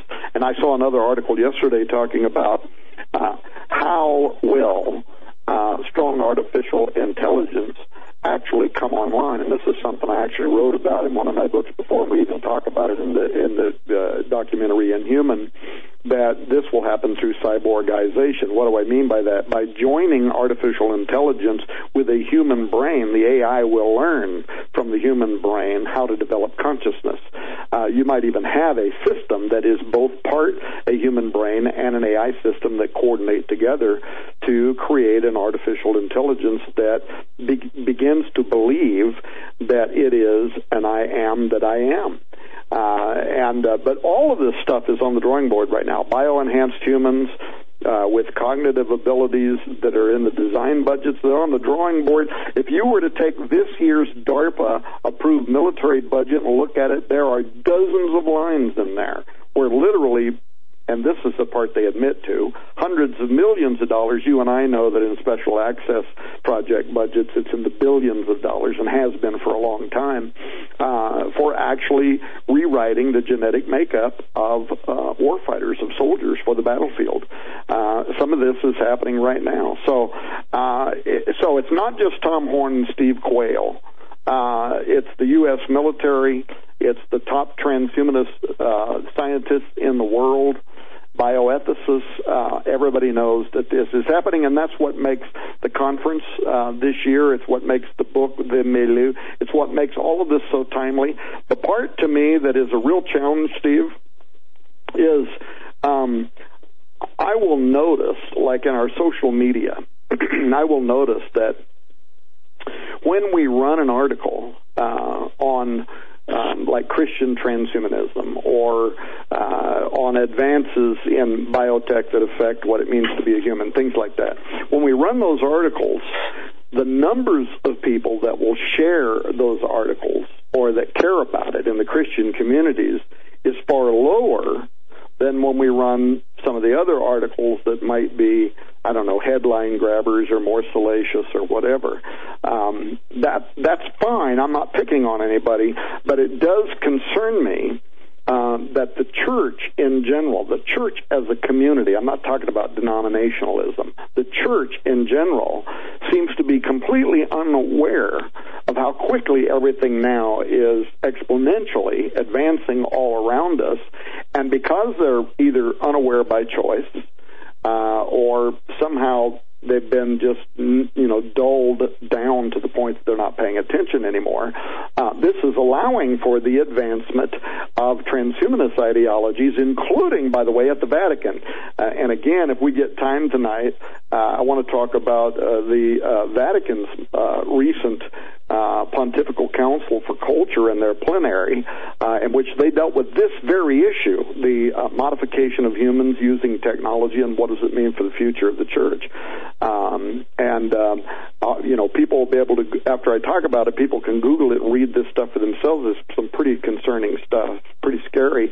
And it does mean that maybe the more conservative Protestant or evangelical communities are allowing the game to be defined without our involvement. So the timing of our conference is great, and I sure hope and pray that God will use it to wake some people up. And I believe that's for such a time as this. The interesting thing about the conference, I can tell people this: they will see things in perspective. Obviously, we're going to have a 12-foot life-size giant built on the actual dimensions of the conquistadors and their chroniclers and others. I mean, I've only spent 44 years on this, Tom, and there are some big dudes in history. Obviously, we put up the skull, and how this relates to transhumanism is really simple. There is a supernatural force guiding the technology of fallen humanity. It's kind of like people think fallen angels, I'm defining those that left their first estate. In other words, they rebelled with Lucifer. 1/3 of the angels fell. I don't think people realize those aren't ignorant entities. You can read the book of Enoch. You can read the book of Giants. There's so many, not only extra, quote, biblical texts, but history itself. And the technology that they have presented, a higher form of killing. Well, ladies and gentlemen, when you understand nanotechnology and you understand the spiritual ramifications, listen, Tom, you're a former pastor. You're a tremendous researcher. This isn't flattery, and you're also a very articulate man. I said, ladies and gentlemen, I mean this. I wish I could communicate, and probably so does everybody listening to the show tonight, as clearly as Tom. But where I have been able to see where this stuff leads, and where it leads is when God's word said, "My people are destroyed for knowledge, not because they don't have the knowledge, but they reject it." What scares me, Tom, if you said, Steve, what is the most disconcerting issue that you see facing that which calls itself by the name of Jesus Christ Christian? Most of those people don't even believe Jesus is who he is or that God is who he is. But the point being is that it's their destruction. And it's kind of like the statement, they will accept the technology that at its root is going to produce the fruit of their destruction. Let me read one thing from Kurzweil's book, The Age of Spiritual Machines. He said, further he asserts in a sort of swirling postulate, time speeds up as order increases and vice versa. He probably wouldn't admit to quoting Jesus there, but Jesus talked about the days being shortened for the elect's sake, or there'd be no flesh left alive. Now he calls this the law of time and chaos, and it means that although entropy is slowing the stream of time down for the universe overall, and thus vastly increasing the amount of time between major events, in eddy of technological evolution, the exact opposite is happening, and events will soon be coming faster and more furiously. Well, obviously we know this, and he goes on to say that, he's worried because he says, what Zoltan Eastman says is, they'll soon not only be able to beat us at chess, but also likely demand civil rights and might at least realize the very human dream of immortality. Well, again, ye shall be as gods. And when you're talking about the whole idea that there is a group out there. Now, you and I talked about this years ago. What year did you write Blood on the Altar? It's been about 4 years ago now. Okay, 3 or 4 years ago. And what I'm seeing already is, in essence, those of us who were forward-thinking, obviously you know how many books you've got out under your name, me too. I mean, together it's got to be close to, 2 dozen, approaching 30 at least. and we've footnoted, we've documented it. In essence, we have had, by the grace of God, our feet shod with the preparation of the gospel of peace. The technology that these people are projecting, there's what I would call the kindergarten guys. They just look at, and who isn't in favor of prosthesis, artificial eyes to those who are blind, anything that can help a human being, achieve the life that God intended for him, I'm all for.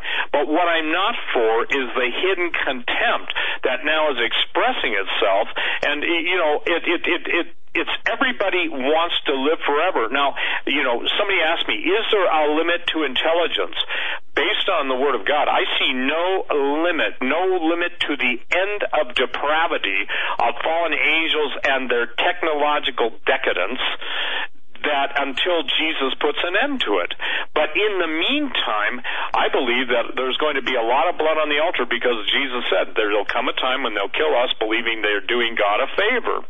So when they identify and state that God is ultimately a construct, that basically an advanced civilization created God who created us, he used the alien sperm, panspermia, the whole thing that we've talked about, Tom, you've written about in your books on the Vatican, even the whole thing, we don't have to re-hit that, but, probably this is a good time, if you feel is, and, I never want to take you on one of my rabbit trails, but the point being is that the Catholics, and I pray that every Catholic listening to this will understand this, they are going to abrogate everything that the early church fathers and the doctrines of the Catholic faith, as far as who Jesus is, who God is, they're going to abrogate that in favor of the alien savior. So in the transhumanist Vatican intercourse, and boy, could I go on from that, but the point is I won't.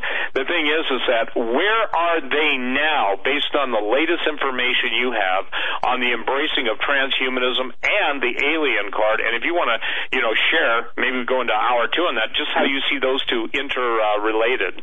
Yeah, well, I'll start on it right now. We'll see what happens in hour two. I assume we're going to take a break at the top of the hour, which is in like 20 minutes or so. We will, yes.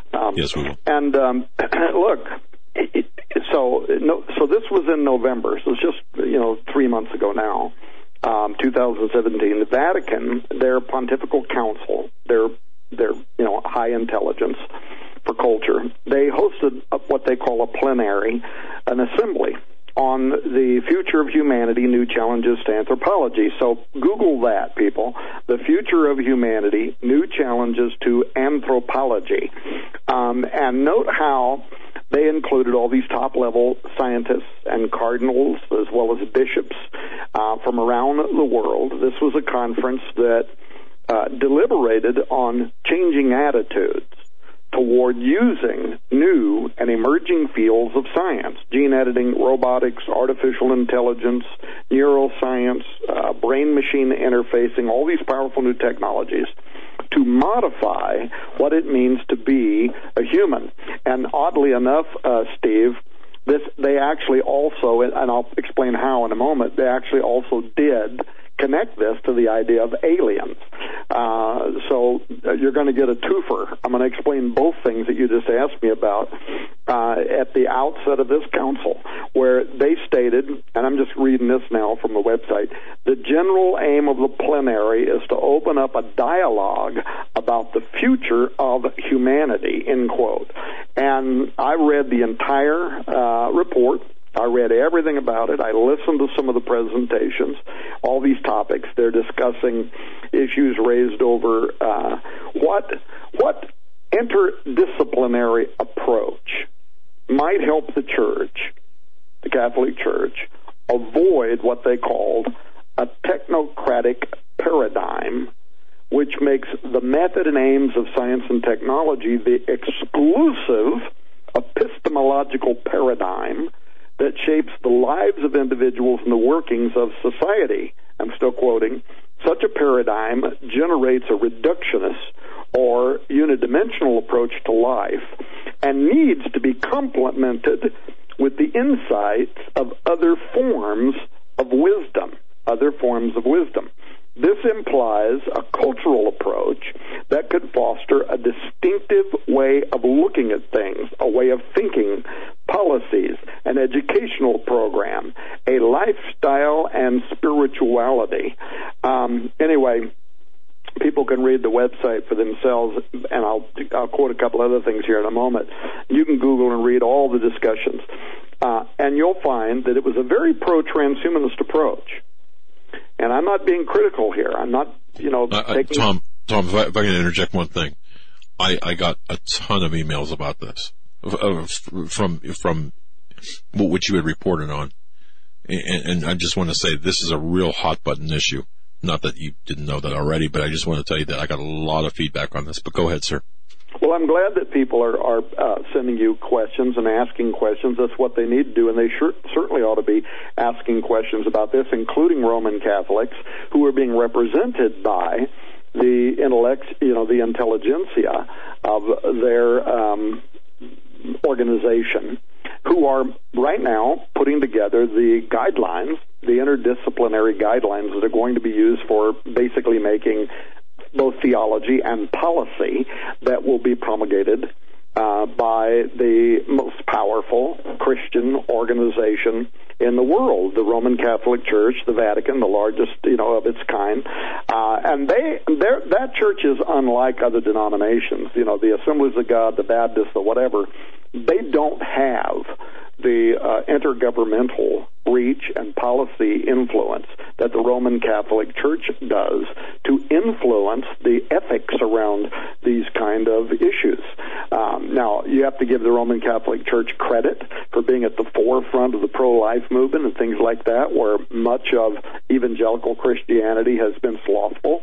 But it's very concerning, the other side of the shoe, if you will, is very concerning to go and read the plenary where you have the Pontifical Academy and all of the leaders of Roman Catholicism, the guys that write their doctrine, gathering together, and the stuff that they were saying there, which was universally agreed upon. Very, very, very spooky stuff when they're talking about how transhumanism could be compatible with traditional Christian philosophy and theology. And they talk about how we need a universally accepted model for nature or creation, they say, because right now we don't have one that is agreed upon. This is all their own language, not by churchmen, not by philosophers, not by scientists. We don't have an accepted model for nature or creation. That's some really spooky, loaded language, ladies and gentlemen. And then they go on to talk about the vision of mankind redesigned through applied sciences is one that the church has got to address and learn how to be compatible with where technology is taking us. And so they even raised questions, Steve, in there about speciation. What does it mean to be a species as opposed to another species? And can these lines be blurred? And would that be something that could be acceptable among the so-called Christian transhumanists? Whether modified humans would still be considered to be Homo sapiens, and even if not, still, do they have a soul? Can they be redeemed? Listen, a moment ago, Steve, you mentioned, the book of Enoch, the book of Jubilees. The hybrid age that we're talking about right now is something that happened once before. When Jesus in Matthew 24 says, as it was in the days of Noah, he's talking about when there was once a hybrid age, there is going to, at the end times, be another hybrid age that will be similar, in which humanity, as it was designed by God, will be corrupted, and so will animals and life, all of which we're seeing happening all over the world right now. Transgenic food, genetically modified organisms, human-animal chimeras, not just at the embryonic level, by the way, now being promoted by the Chinese government and others to be raised to full maturity for the purposes of harvesting organs, xenotransplantation. So that's what this plenary was all about. Basically what they were saying, and I applaud them for this, because because they're asking a question that I sure wish the evangelical and Protestant community was asking.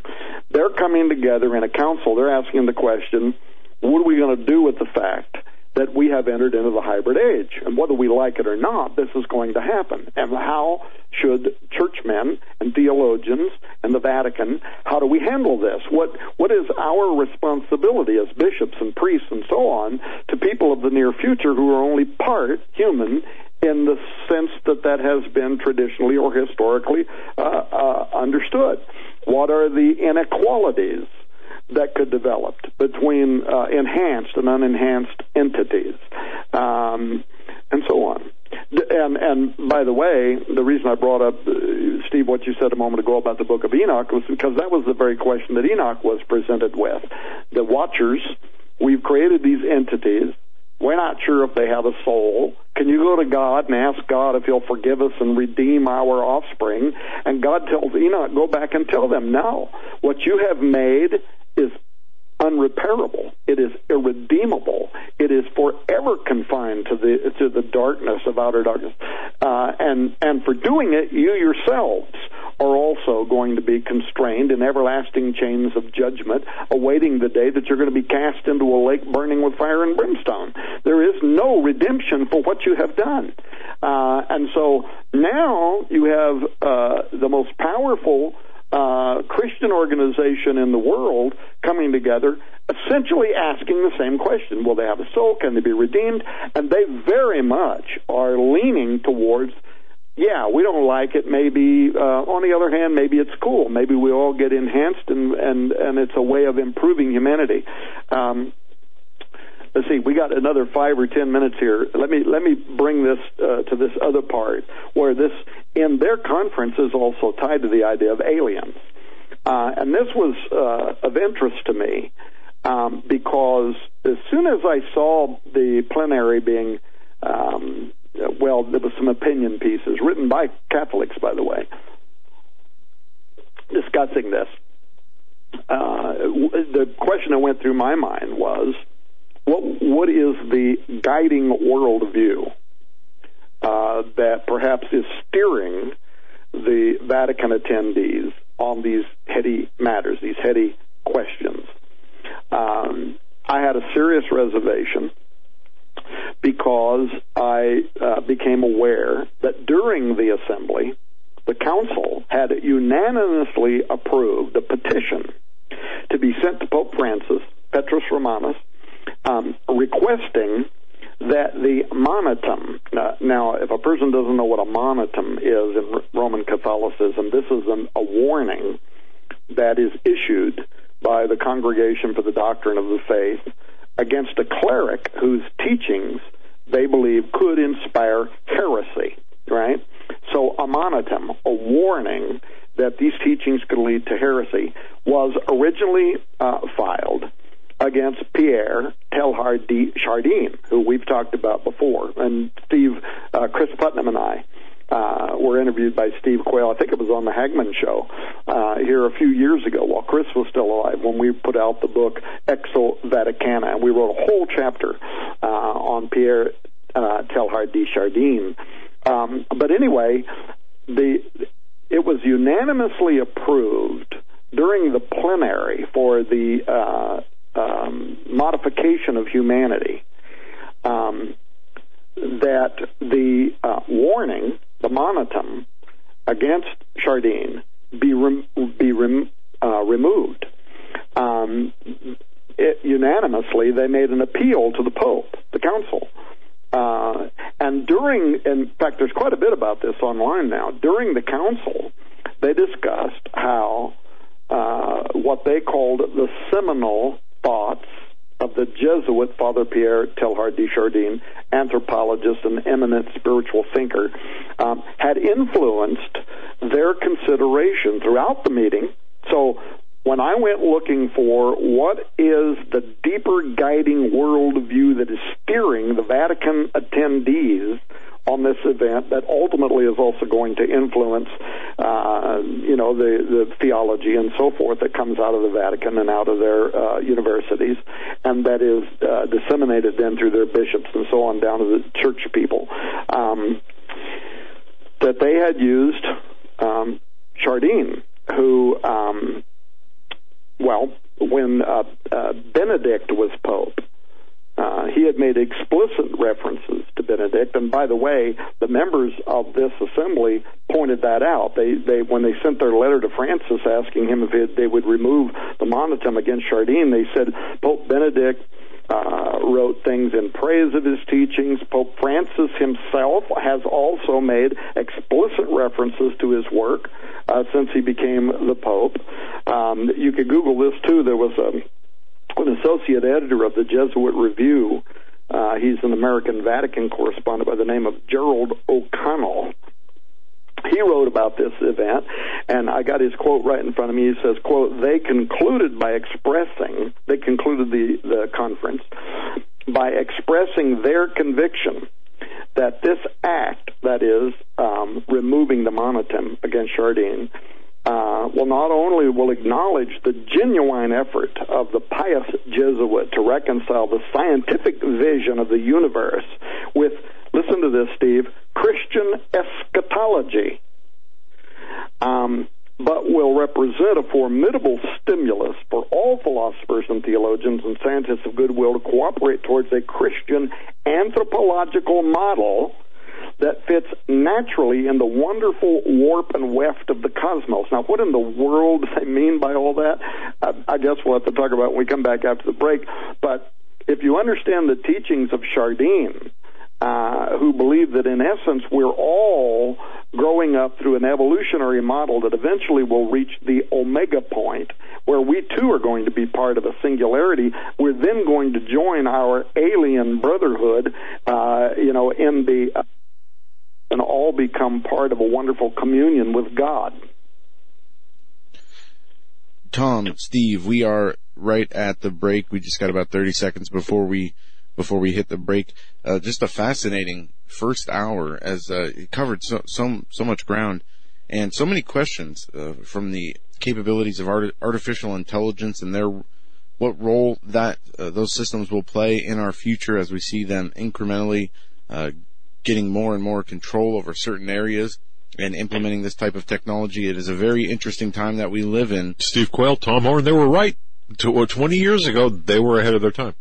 Yes, they were, and now the technology and all the systems and capabilities are here for this to be implemented full bore, which those weren't there 20 years ago. And we're only developing more and more each day as time goes by. Well, we're up against the break. When we come back, Tom Horn and Steve Quayle for our third and final hour. Don't go anywhere. You're listening to this Thursday edition of the Hagmann Report.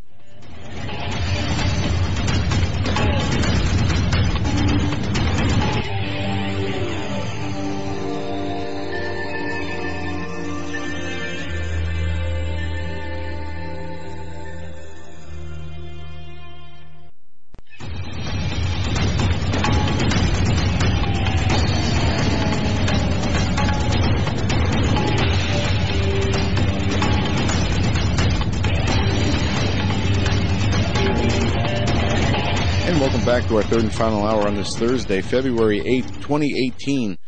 Our guests through this hour are Steve Quayle and Tom Horn. We've been talking about artificial intelligence, the church, and so much more, as well as the True Legends Conference. Steve, I'm going to turn it over to you. Well, one of the reasons why the True Legends Conference this year, September 14th through the 16th in Branson, Missouri, is so important is because, again, all of us who have been kind of leading the way. By the way, there's going to be a whole group of young people there from the Fall Brothers who work for Tom. Obviously, Tom understands the necessity of reproducing his ministry. I do, and so we're really inviting everybody. My definition of young is anybody under 40, okay? And what's important is we pass on what we've learned, and so we're excited to invite everybody. And I got to share something. Again, because of the events taking place at Branson, the week leading up to us and the week after us, hotel rooms are there's a limit to how many are in the whole town.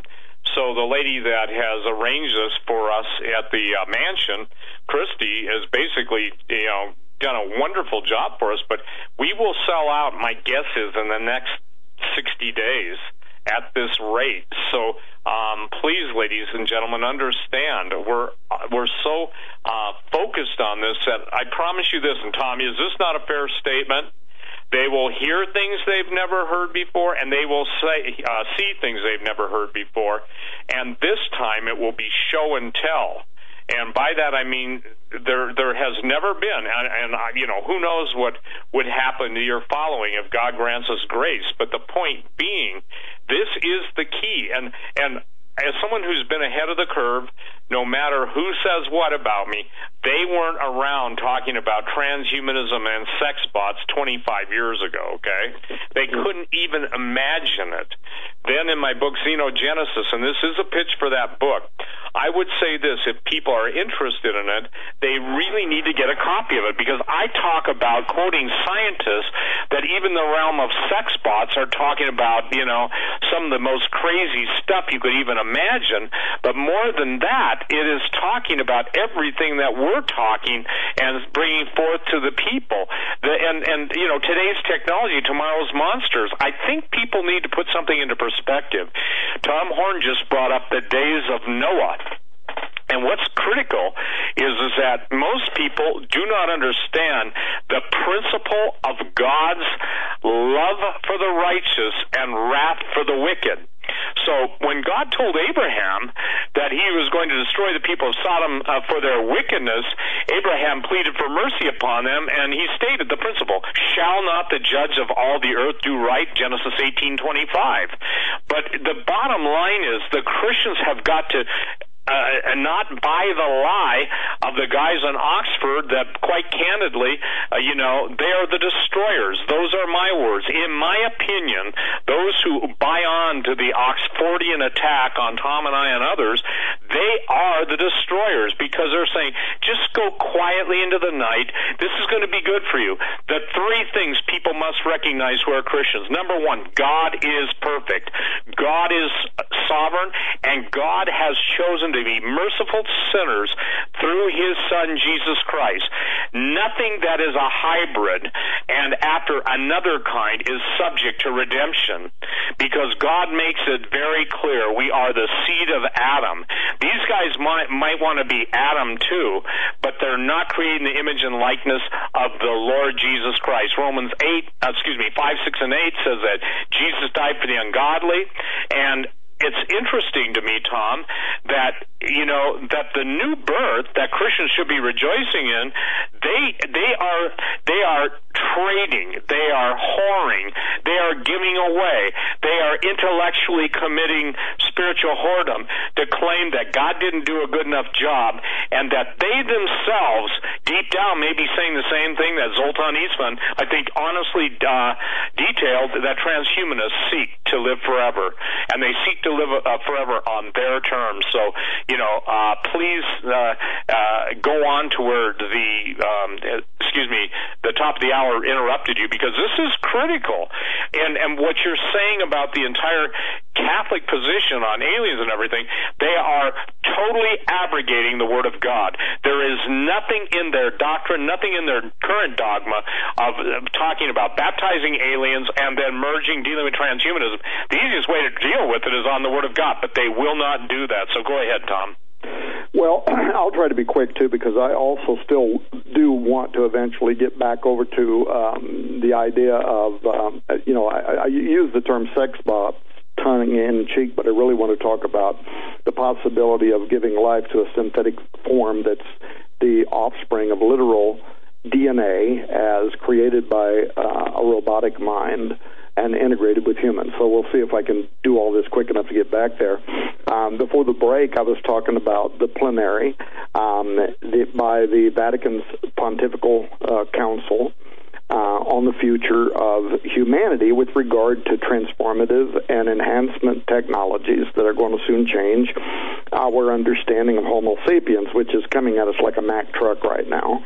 And what had concerned me was the revelation that Pierre Chardin had been universally acknowledged as the guiding light,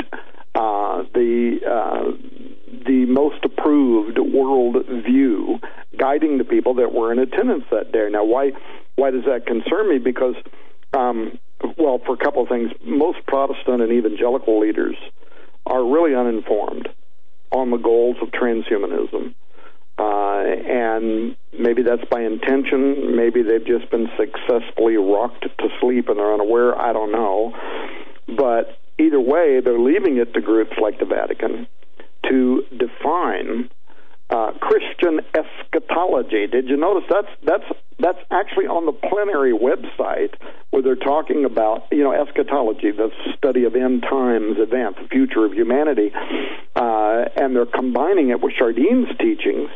And their idea that Chardin provides the guiding light for the kind of eschatology that should be embraced, the study of end times, the ultimate destiny of humanity combined with human modifying technology, and the transhuman worldview of Chardin to define the future of humanity. Well, anyway, to me it was eyebrow-raising. I'll try to just say what I want to say about this quickly because I'm probably going to wind up putting an entire chapter in the new book, The Milieu. I love saying that, by the way. An Okie trying to speak French. It's got a ring. I would say the milieu, intellectual madness. I'd attenuate that because I think most people think it's a cow with a Missouri accent. Milieu. It's what cows do in the field. I just had to throw that in, Tom. Yeah, I agree. Well, anyway, but yeah, it was eyebrow-raising for me. Anybody can do the same thing I did. Go and read everything that was published and all the papers and watch some of the, if they're still online, watch some of the presentations that were made there, and the fact that to a man, they asked Pope Francis to remove the warning against Chardin and to view it as, the guiding light for, determining what should the position of the church be with regard to the transformation of humanity from Homo sapien to something else. Now, a lot of people may not know, Chardin actually wrote years ago his own, it was called Divine Milieu, the Divine Milieu, and it was translated into English in 1960 if people want to read it on Google Books or something like that, Chardin's Divine Milieu, widely considered to be one of the first to positively articulate a transhumanist worldview in which mankind is going to take control of its evolution. And during a technological singularity, everybody gives Chardin credit for saying this long before Kurzweil did in his Age of Spiritual Machines. He said we would reach a technological singularity in which we would transcend our status as humans and become part of a higher cosmic intelligence. Pierre, by the way, was a Jesuit, like the people that attended the plenary.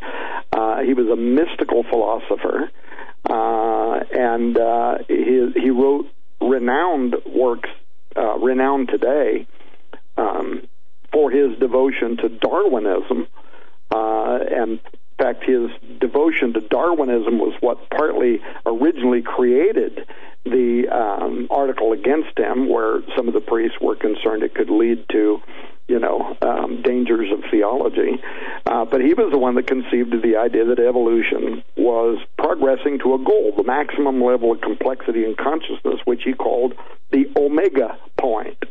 And again, people can Google omega point, read all about it. You'll get the idea, the concept of the new sphere, all these terms that basically said we are moving towards a moment in time in which mankind, it will reach the omega point.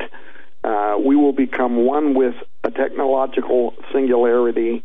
We will develop Christ consciousness, which sounds like an occult phrase, another reason that he was at first charged against. And we will become one with the universe. But he also talked about alien life on other worlds, and how our consciousness will merge with their consciousness. If people want to read the whole chapter about it, it's in the Exo Vaticana. I can send people information, even just copy the chapter out of the book and send it to them.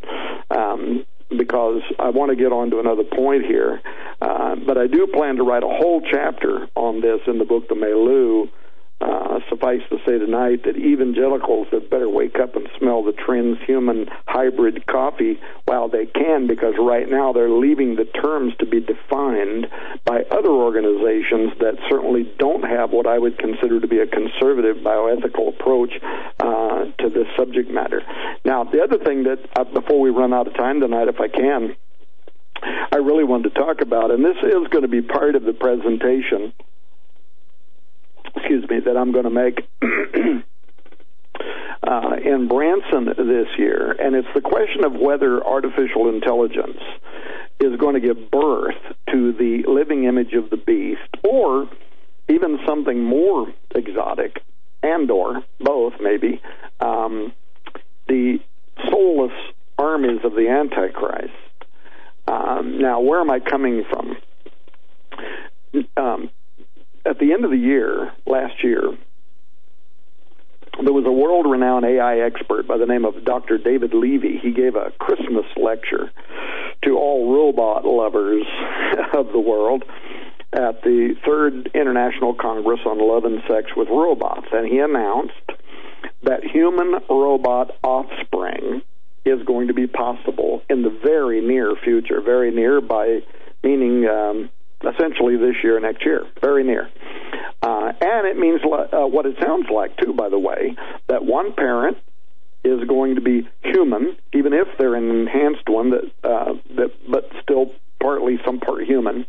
The other parent is going to be wholly machine. And believe it or not, there is technology under development at this very moment that's going to take this idea from sci-fi to reality. I'm going to give, like I say, I hope to give a full presentation on this with illustrations, examples, the whole thing. Not the examples of robots and people having love. I'll deal with that. Now, how would it work, and why do I think that it's prophetic? Yep. So, until now, in order to, or at least until the 1970s, in order for a baby human traditionally to be born, you had to have a female egg, had to be fertilized by a male sperm. Then in the 70s, we moved beyond sexual intercourse and into the revolution of in vitro fertilization, in which a baby could be conceived. In vitro means in glass. It could be conceived in a test tube in a laboratory, but it still required a human female's egg and a human male's sperm. Now, within the last few years, scientists have discovered that both the sperm and the egg can be created in a laboratory from skin cells. So you no longer need a man or a woman. This can all be created from skin cells. Mature adult cells can be reprogrammed to become immature, what they call pluripotent cells, that can turn into any other type of tissue or cell. But now, in the last 18 months, we've moved past that. Additional research has led to the discovery that eggs don't have to be fertilized at all. Eggs can be tricked into developing into an embryo without fertilization. It's actually called parthenogenesis, which, as you know, Steve, comes from parthenogenesis, the idea of virgin birth. Right. And that technology would now allow for two females or two males, for example, who could literally just go in and offer skin samples. Doesn't have to be eggs, don't have to be sperm. Just go in and offer skin samples, and a child can be born entirely from the laboratory, producing a literal biological offspring of two female parents or two male parents and so on. Now, the ethics, religious questions regarding the artificial embryos created in such a way right now are what is against the technology. And I would assume during the Trump presidency that maybe those restrictions will still be guided by like his faith counselor or whatever. Maybe not. But that's what right now is keeping the technology from being fully embraced. But the technology exists. And it really is only a matter of time and red tape now before it's allowed, likely starting late this year, early next year. But the point is, all that's needed now to make human babies is DNA. Now, again, when I say DNA, people think, okay, well, that has to originate from a man or a woman, even if it's their skin cells. It's what God made. Not true anymore. All that's required to make human robot babies in the very near future is the integration of human DNA and robot DNA. Now, what am I talking about? Again, David Levy, he's the expert in this field. He was recently interviewed in which he admitted, and I'm quoting now, you can look this up on Google and read it for yourself, quote, these robot chromosomes will be a set of computerized DNA code for creating artificial creatures that can have their own personality based on established biological inheritance laws, end quote. He goes on to describe the genetic codes being broke down into two categories, which he calls personality and outward. And as the title suggests, personality, or what I would call genotype coding, is what will provide the genetic information that guides the specific internal makeup of the entity, while the outward, or what I would call phenotype coding, will determine the way the robot, the child, human, looks, acts, and this would include even minute details like hair color, eye color, personality, and so on.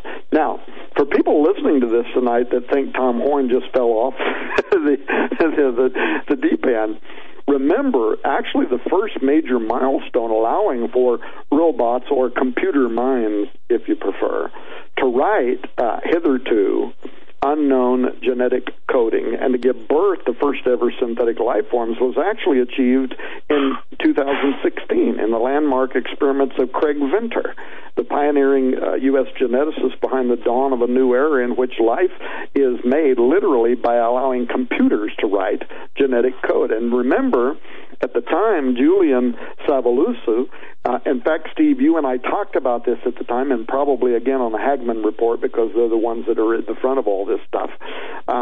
He's this professor of practical ethics at Oxford University. He was the one that said Venter is creaking open the most profound door in humanity's history, potentially peeking into its destiny. He said he is not merely copying life artificially or modifying it radically by genetic engineering. He is going to the role of a god, creating artificial life that could never have existed normally. That's an exact quote. In other words, exactly what happened in the days of Noah and that Jesus connected to the arrival of Antichrist, except the current scientists now foresee a near future. We're going to be dealing with all of this at the conference, in which the ancient attempt to corrupt all flesh is going to look like kindergartners at play by comparison. We are literally now forecasting a brave new world in which, did you see the headlines there a couple weeks ago, Steve, of automated robot chemists running synthesizer farms where modified life forms will be churned out 24 hours a day. Did you see that? Yes, I did. And the spooky thing about that is, again, this isn't a sci-fi. This isn't a novel that somebody was pitching. This is technology that exists right now today. We're not even waiting for hurdles to be passed. The technology is in place. It really now is just a matter of when will the major governments of the world allow for such automation. And what the Pentagon and the Department of Defense and so on here in the United States is saying is Russia isn't waiting, China isn't waiting, they're already doing this, and the spokesman for the Pentagon said it scares the bleep out of us. But they know it's happening right now. So the big question, and this is what I'm hopefully going to be dealing with both in the new book, The Milieu, and also at the Branson Conference this year, is will transhuman science use this technology now to give birth to something even more wicked, and that is the Antichrist or his image? And is it actually is it coming together right now? Is it being designed right now? Because a lot has developed since Venter's breakthrough. Science has marched relentlessly forward from these novel organisms that he created in 2016 that were undesigned by God. Now we've moved to science that will allow for the arrival of what. And by the way, what are we talking about here? The reason I refer to this as perhaps the armies of Antichrist is, regardless of what the Vatican's plenary said in terms of these artificial life forms having a soul or not having a soul, and the church's responsibility to reach out to them as such and so on, what are we talking about? These modern children of the gods, because I know what the book of Enoch says. They weren't redeemable. These are something guided by, if they either have no soul or a synthetic spirit, or how about demons, or possessed by something else that is ancient. Right. The first fruits of Revelation 13, something created not in God's image, but in the image of the Antichrist, the image of Lucifer, the image of Satan. Is that what we're talking about? Yes. Yes, unequivocally yes. Because again, if a third of the angels rebelled, and their offspring, no one, and I can't tell people how many giants there were, the Rephaim, but I can say this, that when those entities die, the giants, their evil spirit, which is half human, half fallen angel, became the evil spirits on the earth, both the book of Giants and the book of Enoch. And don't go telling me, ladies and gentlemen, well, that's not in the Bible.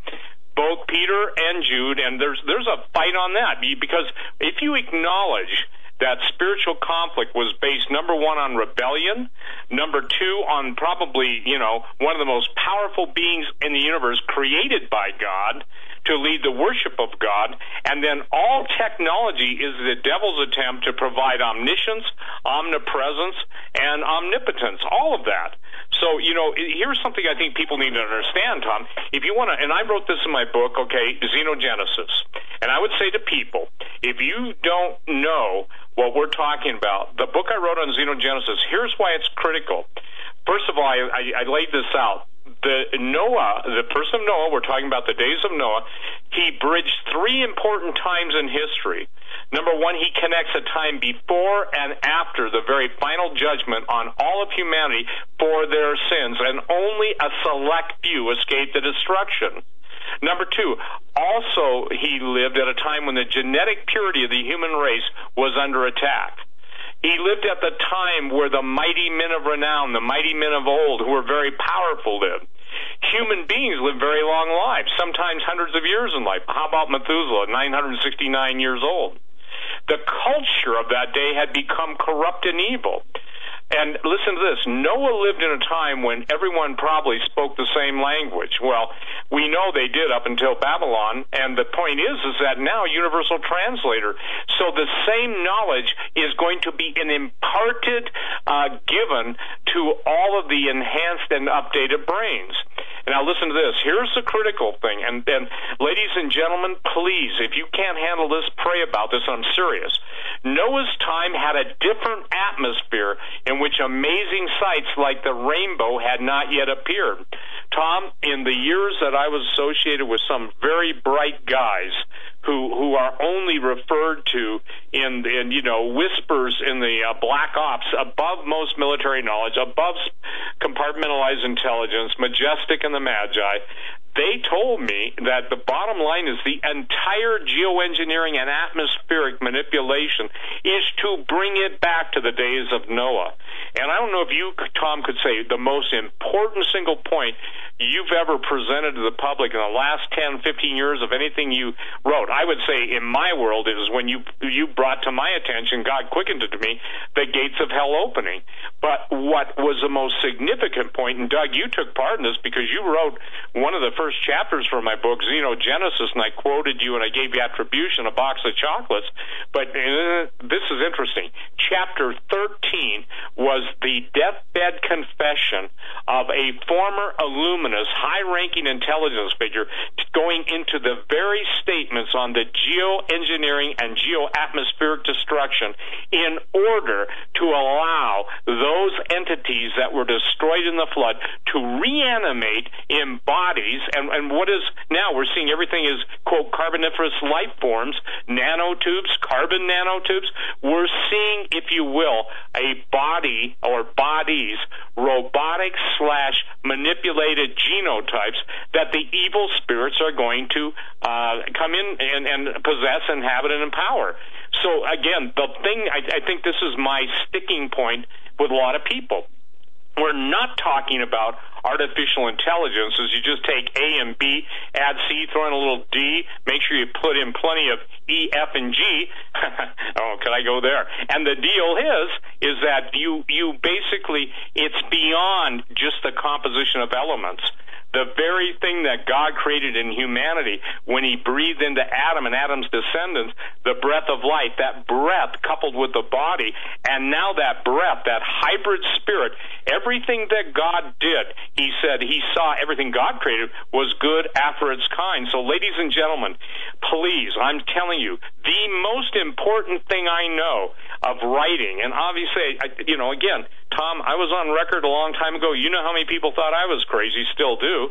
But even the people identifying us as the transhumanist resistance, they have got to, and they do realize that we are appealing to the spirit of men, not just the intellect of men. And when we go on, and I categorically reject when they say, evangelicals. I tell them, you think I'm an evangelical? I get kicked out of 99% of evangelical gatherings, or they won't even deal with what the Oxford crew and all the people. I was once told by somebody, you'd be surprised who listens to you and Tom Horn, same general, when you guys go on the radio. And he said, I can tell you right now, because I have access to military computers, he said there are 45,000 federal computers in every intelligence agency. This isn't flattery, okay? And I'm only saying this, and when you get it from the horse's mouth, and, all I can say is good, but they have a fascination with when you and I talk about transhumanism, talk about giants, talk about the future, because even with their predictability, they say, we like to think we know everything, but we don't know everything. So when we hear things that obviously I believe God has put a time seal on to release, they pay attention. Just as an aside, it would be interesting to see how many computers are on this tonight. So I make no apologies and for Steve, look, you and I know this because a few years ago we actually had a computer analyst who did a drill down after our show to find out exactly what was connected to the program, who was listening in, and we found that every single department of the U.S. government, including all of the departments of defense, they were all listening in on that program that night. Their computers leave a trail, and this analyst was able to trace back that trail. So we know that's true. Listen, ladies and gentlemen, I still want to try to cover some ground tonight, and I know we've only got about a half hour left. In order to understand why Steve and I are passionate about this and why we are now reaching, talk about the omega point, forget Chardine, you're reaching Tom Horn, Steve Quayle omega point this year. This stuff is really coming to fruition. We are reaching some very critical phases. You absolutely have to get Steve's book, Xenogenesis. I would also say you've got to get Steve's book, Genetic Armageddon. You've got to get Steve's book, The Gen 6 Giants, because all of this stuff was way ahead of everybody else. And there's one other thing I would tell you to do. Steve, a moment ago, you said, people say, well, that's not even in the Bible.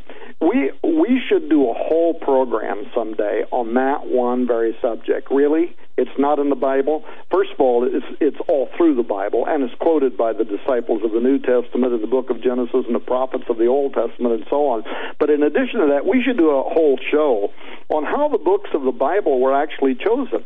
It's amazing. I don't know what people think. I don't know if people think that God 6,000 years ago came down and gave the King James Bible, which, by the way, is the Bible I prefer to read. It's the one I preach from, as you know.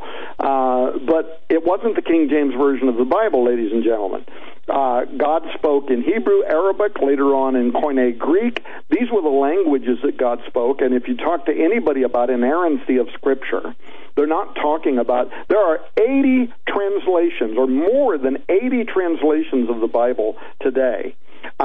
No scholar, none, zero, zippo, believe that any of those 80 translations are the inerrant Word of God. What they believe as the original letters that were originally delivered. That's the way the Apostle Paul talks about it in the book of Hebrews and in the book of Romans. The original letters, as God, who in sundry times and divers past spoke unto the prophets, those were the original letters. Now, I think there are great translations that, preserve the meaning so that we're not ill-equipped today, so that we can rightly divide the word of truth and so on. I believe that. But people need to understand, and again, we got to do a whole show on this. How did the canon of the Scripture come together? Because a lot of people would be amazed to know this didn't happen overnight. It happened over a long period of time and a lot of different church councils deciding, how was the book written by a prophet of God? Was it confirmed by acts of God? They put together all these different rules. But guess what? The apocryphal books, the book of Enoch, the book of Jubilees, these books, these were very important to the early church. They were read and quoted by the disciples. And the arguments, by the way, by many early church fathers argued that the book of Enoch should be included among the canon of Scripture. But anyway, I don't want to get sidelined in all this. We got to do a whole show on that someday to talk about how all of this happened. But it was in the 1500s when, during the Protestant Reformation, it was Martin Luther who actually began arguing that the church should stop using the Apocrypha, because until then, so think about this, until 500 plus years ago, all of the books of the Bible as you know it today, plus the Apocrypha, were all carried around as the literature that guided the church. That's why in Qumran, at the Dead Sea Scrolls, you find fragments of the book of Enoch, Jubilees, and like that, the book of the giants. That's why you find those fragments, because these were all considered to be very, very important. And the church was trying to determine, okay, how do we separate what are the historical books of the Bible? So they're important, like the Maccabees and whatever. How do we separate that from the books that we would say were the inspired Word of God? So they put together a process of trying to determine, which book would. And by the way, the book of James almost didn't make it. Hebrews almost didn't make it. Several of the books that are in the canon almost didn't make it. Other books that almost did make it included Enoch, which is still part of the Roman Catholic Bible. And this is another thing, by the way, following the Protestant Reformation in the 1500s, the Catholic Church, as a result of what was happening with Martin Luther, had the Council of Trent. And at the Council of Trent, they determined that the Apocrypha would still be considered. This is true to this day. Lots of people don't know this. Still be considered Holy Scripture. And so it was only the Protestants that separated these other books. So anyway, there's a lot there. We need to get into this someday and talk about it, because most of what we know about the ancient watchers and what they did in creating their illegal, soulless, part-human monsters, the first hybrid age, comes to us from the apocryphal books like Enoch and Jubilees, which are reflected in Genesis, which are quoted by the apostles in the New Testament, were esteemed important to the early church, and so on.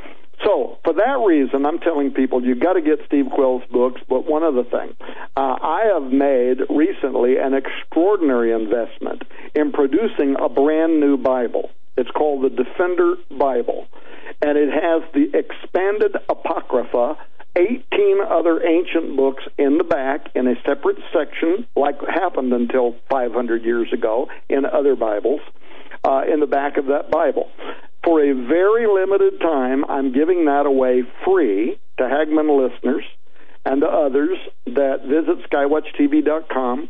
Click, you'll see the great big ad there on the top of the website. This is not a cheap. This Bible is costing me a ton to even have printed. It's a limited edition, collector's edition, bound in expensive simulated leather, silver embossed, red letter edition, 2,000 pages long. In a couple of months from now, we're going to retail it from between $80 to $125 per Bible. Wow. I'm going to give it away tonight If you're listening to Hagmann, I put the ads up so this would be up ahead of Hagmann. Go to the website, skywatchtv.com, but I'm going to do something else. For Hagmann listeners only, if you click on the ad over there, we're calling that The Handmaiden's Conspiracy because we're giving all of this stuff away with the new book, The Handmaiden's Conspiracy. If you buy The Handmaiden's Conspiracy, you're going to get that Bible and some other books free. But if you, on checkout, type into the comments box, I heard you on Hagmann, and I'm also going to have them include the Inhuman documentary, a 2-time Telly Award-winning film that explains where transhumanism is leading and interviews some of the top transhumanists in the world, including Hugo de Garis, bioethicists, including members of the U.S. President's Council on Bioethics, top theologians from around the world. This is going to cost me a lot of money to do this. I want you to know I'm not making any money here. I'm losing money. But I want to do it because I believe so much that what Steve and I are doing here tonight, and what the Hagmanns do, by the way, when they invite us on their program, and I know they take criticism for it, but they do it anyway because they believe in what we're doing here and what we're talking about. I want to do all of this. You got to get Steve's books. Go over there to skywatchtv.com. Get this brand new, beautiful Bible that's got 18 ancient books that were read and quoted by the apostles of Jesus Christ. So if you don't think, okay, they're not part of the Bible, it doesn't matter. We separated them in this Bible. You have the full King James Version of the Bible, red letter edition, but in the back of it with actually an opening statement from me about why I included these, and it goes into a little bit of the history. And by the way, you don't attend a college or a seminary anywhere in the world that you don't have to study these books because they're important to the history of biblical chronology. But anyway, I know I kind of got off track, but you got me fired up, Steve. We got to do a show someday that explains to people how we wound up with the Bible that we have. And I got no problem, by the way, none, accepting the books of the Bible, the 27 books of the New Testament, the 39 books of the Old Testament. I got no problem accepting those as the inspired Word of God, but also understanding, as the early church did, as the apostles of Jesus did, who also quoted from these books, the importance of maintaining these ancient texts that shed light on the inspired word of the canon. Well, I think that's critical. By the way, thank you for doing that, for giving people that. And, here's the deal. When Jesus said, "Lo, I come in the volume of the books written of me," and John says all the books couldn't even contain, all the books in the world couldn't contain everything Jesus had done. What really, how do I say this, frosts my cake, and we should talk about the baker's dozen, just meaning that there's so much in history, and we tie it all together because Tom Horn and my foundation are the Word of God, ladies and gentlemen. We're not preaching another gospel. I'm telling people that say, well, that stuff in the book of Enoch's another gospel. I said, that stuff is included in the gospel, and you don't even know what the gospel is, the good news, the redemption of mankind. Here's what I want to share this, Tom, because it's really important.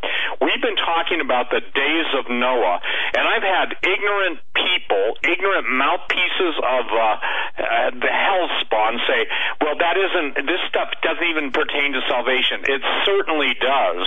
And I want to read one real quick thing. I think it's important. In again, chapter 13 in Xenogenesis, this is the thing I think is the most important point of the days of Noah that I've ever learned in 20 years, only to be, let's say, equaled by your statement to me however many years ago on the radio about the gates of hell when the Lord finally opened my eyes to that, okay? But here's what he said. This is from Mr. Langley, the dying CIA agent, just 2 paragraphs. He asked a friend of mine whose name is Will, and Will B, if you listen to this, God bless you. You don't know how this has contributed to literally tens of thousands of people coming to Jesus over this question of the days of Noah. And this is what he was told, my friend Tom, Doug, and Joe, by the dying CIA guy. This is on page 219 starting in my book, Xenogenesis. They are trying to remove the Alpha and the Omega, he told me. He said that weather modification over Vietnam was a beginning. some with secure and encrypted communication, some with weapons technology, and some are focused on experimental, rather dark and occult research. And he's talking about Operation Blazer. But here's what he said, and this is the 2 paragraphs. Think of a rainbow, all the colors flowing together like a river. Now envision a river, all of that power being channeled towards the sea. The river has a path and a direction, and it's held in check by the banks of the river. Imagine that the far bank is the alpha and the near bank is the omega. He's talking about the rainbow. If either bank is overcome, the result is chaos, a flood. So the alpha and the omega. The banks hold the power of the river in check. Now listen to this. Now imagine, he continued, that the colors of the rainbow are different frequencies of energy, all being held in check by the banks that are the alpha and omega frequencies. Life is orderly as long as these 2 frequencies are there and doing what they do. We don't often see rainbows, but God created the rainbow as a visible sign to us that he is in control of all the forces of nature and the spirit on this planet. We appreciate it when we see a rainbow. It's somehow a spiritual comfort to us all. And then he said, what they are working on, this is the black ops, is a way to remove the alpha and the omega, the banks that hold all of this in check, in other words, the equilibrium of God's creation. This will allow the intermingling of forces that are all now kept separate from one another, forces that were not intended to be together and operating on the same dimensional plane of existence. It will be the unleashing of chaos onto the earth. And I'll tell you what, if that doesn't give people goosebumps, it is the most profound and provocative thing that I know of, because who has seized the rainbow? Those who break down the very barriers of God's covenant of man and woman, producing normal offspring. So everything is changing. The atmosphere is changing. We are genetically corrupted. We have ignorant sperm in the West. By ignorant sperm, that's my attempt at saying our sperm counts are so low, a kindergartner can do advanced math, okay? That's a Quayleism. But the point being is we are in a time period that Jesus said there's never been a time like it. So when you and I come on, Tom, together, and thank you, Doug and Joe, for letting us have this time, and when we're bringing together some of the smartest young people and I believe in the country, because I believe God's bringing them, the young people that work for Skywatch, the young people that work for Gen 6, Timothy Alberino gave one of the most beautiful presentations at Branson that I believe has ever been given. Everything that everybody's doing, and I will be announcing pretty soon, as soon as a couple things, my new book, and my new book is going to be, I would say this, it goes beyond the stars, but it also brings everything down to earth, because even QAnonymous is talking about the dead scientists. Ladies and gentlemen, all I can tell you is this, this isn't the name of my book, but genetic total hell has been unleashed, and the very fabric of civilization has been torn. All the boundaries are loosed, and if somebody says, oh, that's so scary, there's no fear. Perfect love casts all fear, but Jesus said what destroys us, we're destroyed because we reject the warnings of his prophets, of his teachers, preachers, and everything. So, Tom, you know this. You and I are setting the stage for the next generation of spiritual warriors, gifted filmmakers, gifted authors, and those who will take up the charge. But, brother, we need God to move in that whole, if you will, assembly of the saints and make people fighting mad for the very, what would you say, the very existence of human beings. Because when Jesus said, when the Lord returns, will he find faith in the earth? And the point is, if there's no humans, there's no faith. But for the sake of the elect, those days will be shortened, or there'd be no flesh left alive. Until transhumanism, robotics, AI, singularity, the Borg, everything else that's been out there from Huxley, Julian Huxley forward, obviously, all of the forward-thinking people, you know, the point being is we're there now. And how, and I guess this is a rhetorical question, how outside of doing what you and I are doing to provoke, to pray, to intercede, to write, to give away, you're like giving away an amazing work there. And ladies and gentlemen, I hope you hear what he's saying. He's going to give you a Bible that costs some big bucks, and Tom doesn't deal in the world of little bucks, big bucks. And when you go producing something like that, you're going to give it away, Doug, that's really a nice offer.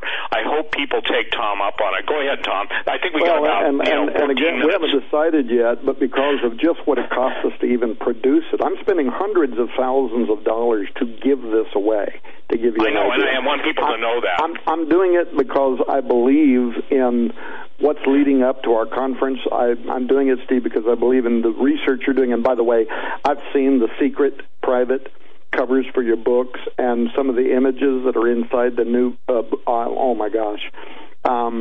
I think it's the biggest thing you've ever done before. I'm very excited about it. I'm hoping it's going to be done before we hit the conference this year. It will. It will. I've got, there's maybe 10 minutes left here, and I don't want to leave people hanging on this. One comment I made earlier before I went off on my big discussion about the history of the Bible, and I still, by the way, believe that at some point you and I should do a program on that. But I was talking about Craig Venter's breakthrough, how he was the guy, he originated genetic sequencing, DNA sequencing, created in the mind of a computer. So he was the first guy who did this 2016. Stuff has advanced very quickly since then.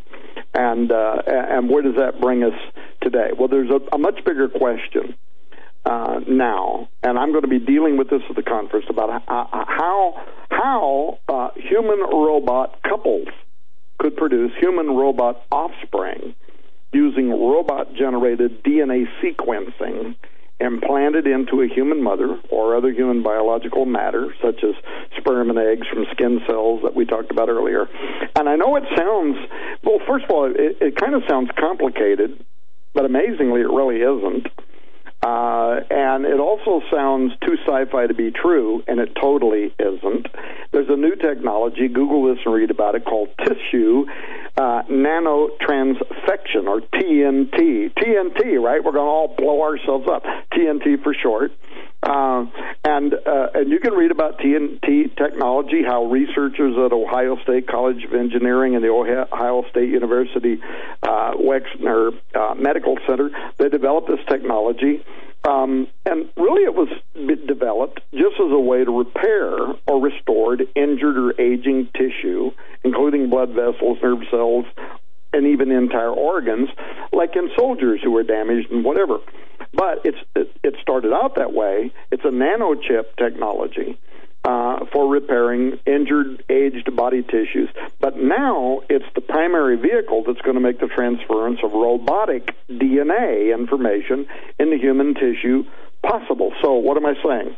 I'm saying that when we reach strong artificial intelligence, artificial entities that have become conscious will be able to write genetic sequencing. They'll be able to create the DNA of a robot, if you will, for their desired offspring. That will then be injected, delivered by TNT, that will hold both human and robotic genetically designed codes. The offspring resulting will, from a successful full gestational term, would quite literally be half human, half robot DNA. Now, again, another one to read. So, I'm not making this stuff up. Dr. Chandan Sen, S-E-N, he's the director of Ohio State Center for Regenerative Medicine, cell-based therapies. He's one of the most intelligent biologists in the world. He was interviewed just a couple of months ago. He explained it this way. I'm going to read his quote real quick because I know I'm running out of time. Here's what he says, Steve. Suddenly, the very real possibility has appeared on the horizon of the robots of the future manipulating human skin cells to create human sperm and human eggs, and from them, using the Ohio discovery of TNT as the basis, creating an entire human robot baby whose embryo can be nurtured and carried through pregnancy by a mother surrogate.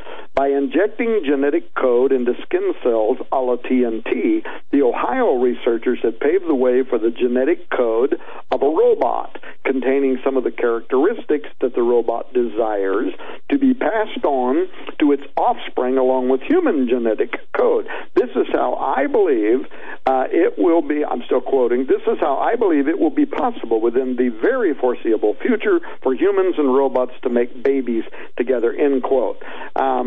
So it doesn't mean the resulting baby is going to be born with wire and steel joints. It does mean that in the very near future, we're talking about right now, essentially, a man would be able to provide his DNA to a laboratory, purchase a robot, one of these sex robots, pay an expert programmer to give her the looks and personality that he wants, have her looks and personality translated into genetic coding for implantation, designer baby stuff, right, into biological matter, let the laboratory or a surrogate mother grow the couple's baby, then he can take his child and his AI partner home and become this adorable little family of one human, one robot, and one what? W-H-A-T question mark. This is the question. This is the question that Tom Horn, Steve Quayle are being lampooned by the University of London and peer-reviewed science and religious journals on right now, because we dare to ask one what. What is this? It's a soulless what? Child of the gods, according to antiquity. Guided by what? A synthetic spirit, a living entity possessed by a ghost in the machine?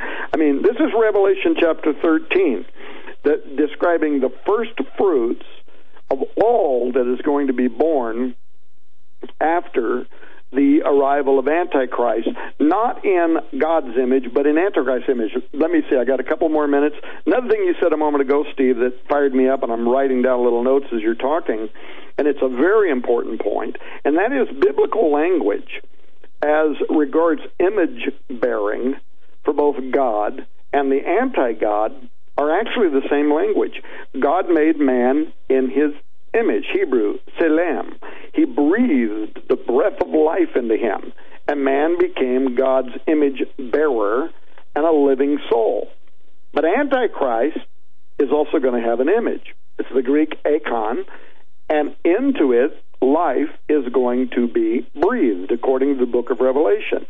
The Hebrew and the Greek words translated image in regard to both of these references, in generic terms, it just means a likeness, a statue, representation, resemblance.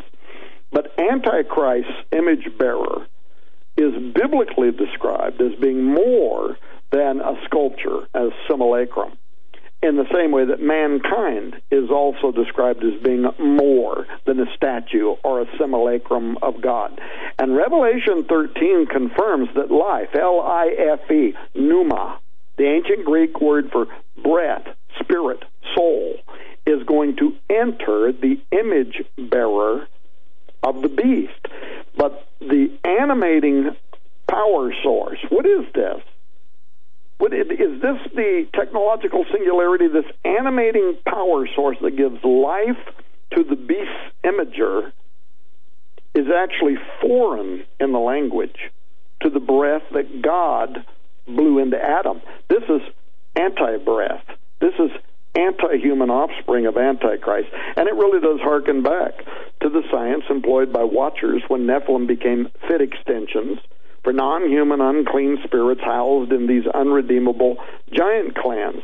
It signifies, ladies and gentlemen, our nearness to the fulfillment of Matthew 24:37, as it was in the days of Noah. It signifies the image of the beast is very, very, very close.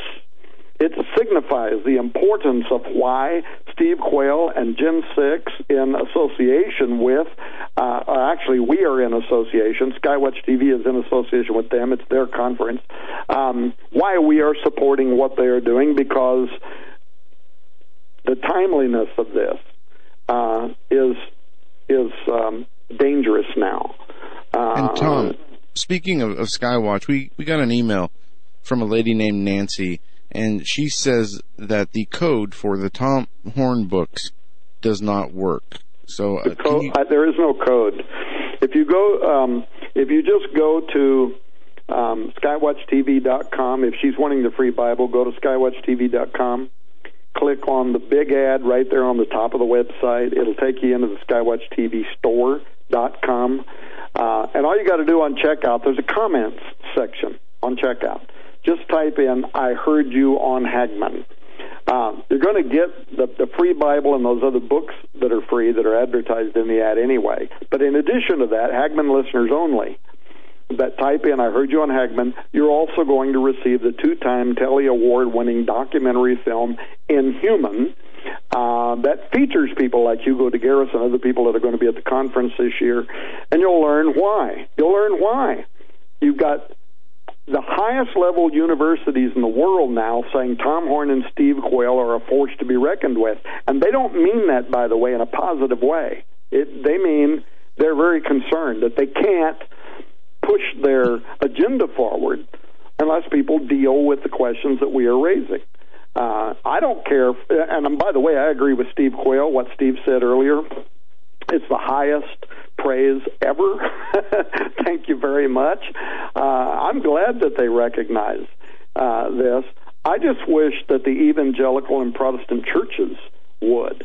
We've got some churches out there that buy Steve's book. They use them as curriculum in their Sunday schools, and I'm thankful for that. They've used some of the stuff I've written in the same way.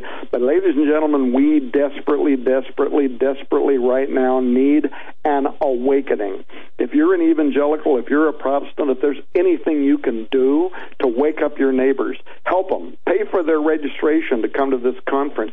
Last year at the Steve Quayle conference in Branson, I had said that was going to be the last conference I was ever going to speak at. And I meant it, too, by the way. I was fully committed to I'm not speaking at any more conferences.